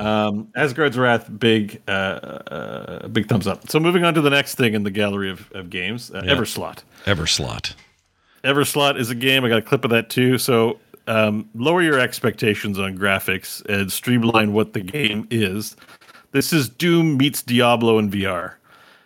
It is awesome. It doesn't have a large variety of environments, but you move around quickly. You have a grappling hook, a sword, and a gun. And you heal yourself by charging up blood in your glove and then press it against your other glove. And everything has health bars and damage numbers fly out. And you just swing your sword, you get random loot, and you shoot and blow up things, and there are hordes of guys to kill. It's not the highest, we're not talking like an actual full AAA release quality. I think it's just these dingy levels. Yeah. But this show, I love nothing better than running around at full speed, grappling a guy with my grappling hook, then swinging my sword and killing him. It feels great standing up and actually the fantasy of doing it. Now, if you watch me, I look like I'm swatting flies, just... Some some schlub who's like, but in the game fantasy world, I'm like, I'm undefeatable. Yeah, you look like a badass. And I'm gonna hook him. Whoa-boom! Yeah. It's so much fun. It feels like the Super Shotgun and Doom a bit, but in first person and standing up. And this will give you a workout. You'll be sweating by the end of it. Oh yeah, this looks like an active one to me. And there's points where they'll throw 30 enemies at you, and you're like, oh my god, swat in the air like a madman. So, if you give me a really good Diablo in VR, I'm in. I will shill. I like the ARPGs, and yeah.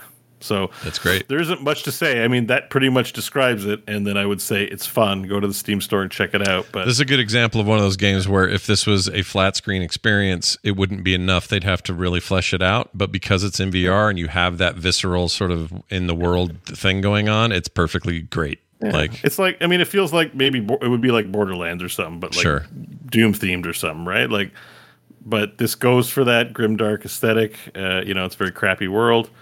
I do like grimdark. Not a lot of enemy variety. It's all just Zambi type dudes with various bow and arrow guys and chargers but you hit their armor with the sword. You knock off pieces of armor and stuff like that. There's potential here, I guess, is what I'm trying to say. So if you want to give some money to some potential and have a bit of fun, it was only like $20, I think, or something like that. It's got some good blood tech going on. Nice blood. Oh, see, I was trying to grapple guys there. Yeah, there's 8 guys in that hallway, but it didn't quite work out. Yeah. And there might be more. There's another arm weapon that I haven't unlocked yet that I'm looking forward to. But yeah, you can just shoot them if you get sick of it. There's exploder guys that come, so it's better just to shoot them before they get too close. You don't want to hit them with your sword. And and things do damage. So just like Diablo, you'll want to get new items. There's a big guy that I gotta, Sure. It's hard to watch in VR. It's all over my eyes are like, yeah. Probably not a great spectator thing, but I recommend Everslot a lot too. Okay. And in other combat sports, I played Until You Fall. That is a roguelike that is very similar, but it's no guns. And you just swing swords. Oh, I think I played this. It's really good about the swinging swords. So what you got to do is block their sword hits. Yeah, so you have to put your sword where it tells you to, which is fun. And then you attack back. And then if you stun them or stagger them, then it gives you these power slices. And so you feel like a Bushido samurai when you're like, getting them down. It's pretty good. Anyways, I played this for about an hour. I worked up a big sweat playing it. And I can't wait to play it more. But this is the one where I think I punched my microphone. And I had to stop. This one out of all the games... like in Everslot, I'm like, okay, this is an ARPG. I'm gonna kill myself if I swing too hard, so I'm like swinging a little bit. Yeah. This game makes you want to swing the sword like your damn Hataro whatever that legendary sword maker is. Oh yeah, look at you, Hataro. I was gonna say Hataro Hanzo, but I don't think that's right. Hataro Hanzo. Yep, you know him, you love him. Whatever, but that legendary sword maker, that name, it's Hataro or Atari something. But like you think you're. It makes you want to swing your arms. And so look at me swinging my arms. No, like, you are going to town. I act like I'm about to die. Like I'm like a 42-year-old kid, and I'm just like going like this game. The way it lights up, like I feel like I'm Michael George in Arrested Development or whatever. Or George Michael. Michael George. That's fine. Michael George. That's fine. George Michael in Arrested Development when he's in the garage swinging the lightsaber or whatever. Like that brings that out in you when you play it. This is a big recommend. It's very linear, and the bad guys don't move too much. But if you want to play a little roguelike, and if you want to swing a sword really hard, this will get you to do it. It's good. I like how you choose your perks. It's kind of very visceral. Yeah, you got to squeeze it, and then bam, it's in there. It's very like a neon arcade game play. Yeah, I like it. And otherwise, it's all the mechanics. Big recommend. Neat. All right, next up, I got Dance Central. Yeah. That's all right. There you go. Nothing wrong with Dance Central. I did an hour and a half of Dance Central, and I thought I was going to die. It was so hot. So much sweat into my VR. No one's going to want to use my VR headset. There's already like 50 pounds of sweat salt in there, I think. Sweat salt. Yeah, but Dance Central is pretty good. It's pretty flat, not a lot of things. And dance games are not normally my jam, but I wanted to experience the virtual nightclub, man. And it's fine. It's fine. It's fine. You had a good time. Yeah, that's a good description of Dance I won't Central. be doing it on stream, not because I wouldn't want to look embarrassing. I've already done some embarrassing things, but because the music is licensed. So sure, I won't be streaming that. But this guy looks like me if I wasn't as heavy. You just have to do I imagine enough. this is exactly how you look to doing it. Yeah, you just have to do enough Dance Central. You'll look like this guy. See. I mean, I was practicing. So there's a Kendrick Lamar song in it, and I was practicing this move where you kind of got to do this little run, and then you got to go like that. Yeah. And I was getting better by the end of it. I went to the dance studio, practiced the move. Who knows, man? Nice. I'm going to be killing it in a couple weeks. Yeah, who knows? These are great workout devices. I know people kind of scoff at that, especially if you get the device or the head thing with the accessory. Yeah. They're great for that. They work. Yeah. They make you sweaty. And It's no joke. I did it just with the the Switch remotes because we have it for the Switch, and just that alone. Heck yeah. You're feeling it. You're like, oh my gosh, I'm so old. This thing, I can't imagine it with a headset on top of it. That's a lot. This is the bit I was talking about, by the way. Yeah, I need to get one of those for sure. That's awesome. This thing is great. Oh, and by the way, when you play Dance Central, it says use headphones. So I put headphones in, and it's like they're like Scott. They're like yours. They had this big white wire, and then I'm rolling the dough. I was telling you about this yesterday. I'm rolling the dough, and then I roll the wire into it and ripped off the headset out of the, like, and it went flying across the room. So make sure to put the wires behind you, not in front of you, because if you roll the dough, you're going to tear off your headphones. Yeah. Not a good call. Rolling the bow, more like it. You don't want to roll the bow. We're rolling in the now bow. This next one I have the most questions about, because Resident Evil 4 is the best-selling VR title of all time, sales-wise. Does it match up with what you had hoped from that? I don't know about best-selling, but it's definitely a popular title for sure. It's only available on Oculus. I don't even think you can play it connected. I think it's very licensing. It is. They did a special deal there. You're right. So, yeah, which is kind of rough because there's only an hour or two battery life on an Oculus, depending on what you're doing with it. Yeah. So far, it feels like an old game. I'm like, oh, I'm in GameCube world.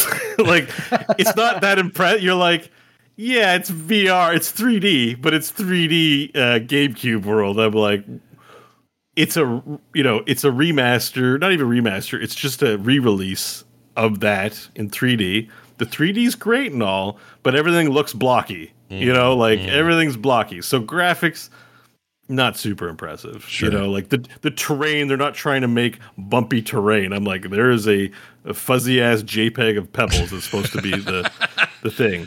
Yeah. This is not Asgard's Wrath in terms of production value, you're saying. No. Yeah. But it's a fun game, and it builds on something new, and overall the production value is there. Like that menu you're looking at, it's sweet. There's a lot of buttons. It's the full game. And you have a knife right here. You just put the knife off and you can stab things. You got the gun. You pop the ammo out. You put the ammo in. You go, and you can shoot. And you got all the stuff. You can open up the trunk and do inventory management. I've heard 3D. So what I've heard is that this inventory management is the best it's ever been, because you literally can, you're both handing inventory items and moving them around in real time. It's a whole new Tetris ball game. Yeah. Did you hear the news? Somebody did turn that into a puzzle game. No. Yeah, I saw that. Yeah, there's a Chorecore game that's inventory management. Shut up. Yeah, it's literally the Resident Evil 4 inventory, and you have to put things where they go to fit everything into a single inventory. That's wild. Oh, look at that poor lady's head. Yeah. All right. Yeah. So this game is fun in VR. It just looks like an old VR game, even though they don't exist. I'm just like, I played this in VR in 1992. A step up from Dactyl Nightmare. Yeah. Yeah. But one of the nice things they do is, like, there's that Metal Gear Solid or Metal Gear like communicator screen. Well, that's now a phone that you pull out. So that's cool. It's just two images and dialogue. And the other thing that I'm not decided about too is picking things up is weird. So I'm used to games when stuff's on the ground, you kind of vacuum it up. But this, you kind of got to make it float up in front of you, and then you pick it up out of the sky. And I'm like, weird. Oh yeah, I'm in a video game. Like, it's not really trying to give you a sensation of being like in some real place. It's like, so it feels a bit like playing the game in VR. Now, I haven't played the game, so it's a new experience for me. I don't know if that's good or bad, but I like it so far. And I've played bits and pieces of it over the years, but because friends have owned it. But well, John, you would play this because it's got Leon S. Kennedy, and that's really your only market. Yeah, I mean, being Leon is kind of like my ultimate dream. Yeah. So this is just this is dream making right here. Yeah, this is John's future. Somehow we're gonna get him involved. The gun handle's nice though, and you see the dot and stuff. Like overall, it's good. Yeah, there's the knife stabbing the guy in the back of the neck. But it's just when you're in it, you're like, I'm in a video game world from whatever, 2005 or something. Yeah. But I don't know. It's still it's great. It's scary. Like, it got tense because the sound design isn't perfect in that game either. So sometimes you don't hear the footsteps behind you, and you turn around, you're like, there's 15 zombie guys. Like, great. I'm scared. Like, that's what this game. I'm not a big fear guy, so sure. But and you get into VR and everything's scarier. Like, they're like right in your face with an axe or something. Like, I can only imagine. I have a Steam VR key for 7. I should send you that, and then you should have to play that in VR.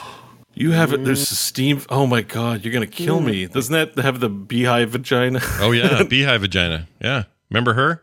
She shot bees out of her vajay. There's a VR version of that. It is game? built. It is built into it. That was the whole reason they did first person. It was designed for it. Yeah. Oh my god. Oh my god. I've got it. I'll find that key because you couldn't do it. Oh, I couldn't do it. He couldn't handle the non-VR version. Yeah, the non-VR version. Hold on. Let me be fair to Scott. He beat that. I did beat it, but it was not, and I could only do it with John there. I couldn't do it by myself. It scared the shit out of me. Not because John had all the strats or anything like that. It's just I needed another human being in the virtual room with me. I know. Shit on me. Take a shit on me. That game is scary as hell. But I didn't play it in VR, and I don't know if I could, but I bet you could. If you could do this 4 stuff, you could probably do 7. Well, 4's not that bad. I feel like I'm in a video game. 7, I might forget I'm in a video game. There's a chance I forget I'm in a video game at a certain point. I've seen you play it. I'm like, I don't know. It is possible. I guess so. If it brings, if it'll bring you guys to my Twitch stream. I don't react like Scott. I think you guys like the Scott. I think I'm just gonna be like, do you I got the same problem, man. As somebody who's played Resident Evil on stream, it's not interesting when I do. That's because you guys don't scream. You just laugh in the face of fear. John does this when he's afraid of something. It'll go, blah, and he'll go. Yep. I do it. Pinnacle of reaction content. Somebody going, ah. Yeah, I do it. That got me, guys. I was scared. This is literally what I do. That's what I do.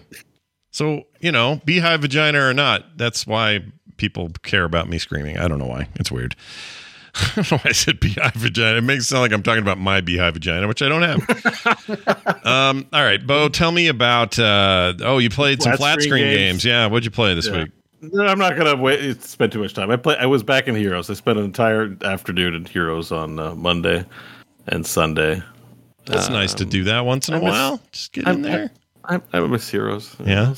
I don't know. You get in, you get your hooks. It gets the hooks into you, and I was trying out all the old Heroes. And you know what's hilarious? I never have to wait for a game. There are still a ton of people playing Heroes in the store. I mean, maybe not a ton, but not enough for me to ever have to wait for a quick match game. At least I don't know about ranked, but yeah, there are people hitting the Heroes hard. Still, yeah. So there's players in there. If y'all and it's fun. I got some sweet kills, did some cool shit, and posted them on Twitter. Nice. That's what you do. Yeah. And I played some Valheim. And we're working on a cottage right now. That's happening there. We're in the plains. Go us. Plains are great. And still waiting for that Mistland content. Oh yeah, that's right. That's coming. And lastly, we're still working on Solasta. I've got 4 of the gems now. That game continues to be fun. Yeah. It continues to hold me back from playing beta at Baldur's Gate 3, but I was watching Baldur's Gate 3 videos yesterday. I don't think I'm going to make it. You're going to have to cave and do it. I'm not going to make it, man. I just honestly, I don't think about death a lot, but I think about death when I think about not. If it happens and I don't get to play Baldur's Gate 3, I'm going to be kind of sad if there's an afterlife. I made a comment about this on my stupid video today about the delay of Starfield. I just said my advice to people is don't die so that you can be around to play it. I think it's something you hit 40 or so and you just start, everything's framed that way. You start thinking about your mortality and you're like, everyone dies at some point, and so at some point there'll be a game or a movie I want to see that I'm not going to see. You're going to miss it. Yeah. Whenever I hear about somebody passing away, I'm like, oh, they didn't get to see Captain America Civil War. Yeah. I'm sad for them. They missed Endgame. I thought about that's people. Depressing. Who cares about movies? But I'm like, we love them. I thought about people between 2018 and 2019 who saw Infinity War but didn't get to see Endgame, and that was sad to me. Because you got to finish. You got to have the end. Yeah. And a lot of people died that year. That could be us for whatever's next. That could be us. I don't like it. I'll say this, Bo. Here's my cautionary tale to you. I once thought this way. I once thought as you do. And the last time I thought about this was, boy, I hope I don't die before Star Wars Episode 1 comes out. Well, okay. So... all I'm going to say is imagine really hoping you don't die just so you can see the Phantom Menace and just, let that temper your expectations. Baldur's Gate 3 is not going to be good. Baldur's Gate 3 is going to, it's gonna be good. It's gotta be mind-blowingly good. It's gotta be good. It's gonna be so good. It already is good. We know it already is good. That's why I'm like, I think I need to play it. So yeah, but I'm making myself wait, and I already have a hard time with delayed gratification just in general in life. So I'm trying to be not a delayed gratification person about Tantric this special method of experience. life. Yeah, it's tantric. You're edging. Well, it's like, don't spend, like, I spent like $400 in VR games. I'm like, maybe I didn't need to spend all that $400 this week. You're like, but I did, and I was like, it was a little much. It's a little much, there, but right? you know what? You're excited. I get this. I've been there. I probably will be there again. I zero judgment for me. I think you're. Yeah. You might feel indulgent. And like, to be but fair, I'm not hurting for buddy. You got wonderful people that support the show. Sure. Have funded these poor choices, but I like to use that money in a way that is constructive to my life because I feel like that honors you better than just blowing it on hookers and cocaine. Yeah, you can actually bring it to the show and talk about it on the show. Absolutely. Yes, but I still feel like, okay, that's a bit much. Did you really need to buy Resident Evil 4 and play it for 50 minutes for $45? Like, no, but I have it now, and I will play it at some point. Science. Anyways. Did it for science. Good job. Solasta is still a great. What do they call that? When you don't get your first choice, but your second choice. Like, it's a good. What do you call that? Runner up. Runner up. Is that what you mean? It's a good runner up. Yeah, I just meant to make more of a joke about it, but I can't remember the name. So, It's kind of a when you want to go out, when person A you want to go out on a date with isn't there, so you're a butthole and you call person B. Fallback. Yeah, it's like you know what it is. Fallback. It's a good fallback. Yeah. It's like, oh shoot, I really want a Dr. Pepper. But all they have at Walmart is Dr. Thunder or Captain Thunder, whatever the hell it is. Yeah. Is it Captain Thunder? Yeah. I think it's Dr. It's your Thunder. fallback. and just Icarus in the chat. No, it's not sloppy seconds. No. That is something else completely. Stop it. No, if actually in this scenario that would make Baldur's Gate your sloppy seconds, and that's not right. You know what I mean? Like that doesn't work here. Does not apply. Yeah, I don't think that works either, Scott. But let's not explain it. We get nobody children needs to listening, know. I'm sure. Yeah. Kids, forget everything you heard there. Strike. We're talking about ravioli, okay? No one wants to eat ravioli out of a bowl someone else ate. Why is it worse? You want a fresh bowl of your own fresh ravioli out of a Chef Boyardee can. Why is it worse Every now? child can relate to that, okay? It's so much worse now. Why is it worse? I don't know. I don't know. Yeah, it's just bad. It's I saw a guy in Heroes. His name was Joey Ravioli, and it made my day. And I haven't stopped thinking about Joey Ravioli. I love that name. That's great. Yeah, that's a great name. It's no creamy armpit, but it's damn close. That's really good. All right. Speaking of other gross things. Oh, no, that's it. We're done. We did all the games. Speaking of a minute. What did you think we were going to talk about? I don't know where I was going to go. I guarantee you no more gross things for the last 120 seconds of the show. I promise you that. I just want to know what that transition was going to be. I don't know. Now that we've talked past Speaking of it, gross things, I don't know what it was going to be. Video games. I don't know what it was gonna be. Well, I can tell you what might be gross. My wife said there was a food truck today out near us, and so she grabbed me. Nice. What are these? Looks like street tacos. you looked excited when you opened it. I am excited, but now I saw it's a cold. look of pure joy. Now it's nice and cold. So who knows? Is a cold taco better than nothing? Yes, the answer is yes. Yeah. Which also sounds gross for some reason. All right. Hey, patreon.com/core show is where you can go and support the show. Be like Ilix, I think is how you say this name. Huge thanks to Ilix and people like Ilix who support the show. Name. Yeah, they're at the $5 level, which is an awesome one. You get all kinds of good benefits for that. I know. Nice. Thanks, man. $5 per episode. $5 an episode. Right. Dude, that's huge. damn. Just think of the VR games you helped blow by. It's amazing. Yeah, thank you, sir. Or ma'am. That's great. Thank you, sir or ma'am. Yeah. We don't know. It doesn't matter. But we love you, and we love people like you. So if you want to be like that person, even for as measly as $1, you can join up over at patreon.com/core show. Thank you to everyone who does. It's what keeps the show on the air and keeps us making cool stuff. So please continue to do that.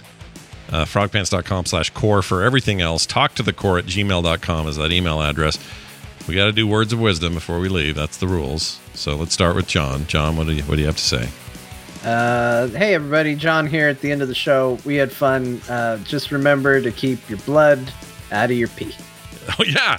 Yes. Oh, if you're a patron, here, not only do you get an ad-free experience every week, not only do you get all the other benefits, but one of the things you get is a bonus show where we talked about whether blood is pee or pee is blood. Stop! All the money that I need to live is going away. I'm People are like, telling you. no. I'm telling you, it was a fantastic, deep discussion into Don't worry. scientific truths. So We're gonna get you some Seth Meyer money. It's all Yeah, good. we're gonna get the Seth Meyer that money. hot Seth Meyer That's money. good. Yeah. Bo, anything to add to his words of wisdom there? I did, but I forgot with that last comment. Except, oh no, I know what I wanted to say was just, hey, men, stop telling women what to do with their bodies. All right, piss yeah, off. There you go. I agree. There's my word. you go. It's not your body. so- Worry about your own body. Yeah, you don't want people regulating your blood pee, or sorry, your sperm pee, or your blood sperm. I don't know what I'm saying. Nope. Nope, all those are bad. Stop. Those Just are all bad. Stop. Those are all Don't bad. try and do a transition off of this. Just go, thanks, everyone. Yeah, if you got blood in there, get looked at. All right, that's it for the show. Thank you all for listening. We'll be back next week with more, and when we do, it'll be great. So come back and listen then. We'll see you then. Bye.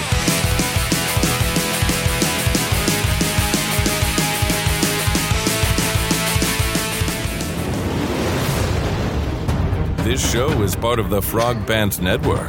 Yes. Get more at frogpants.com.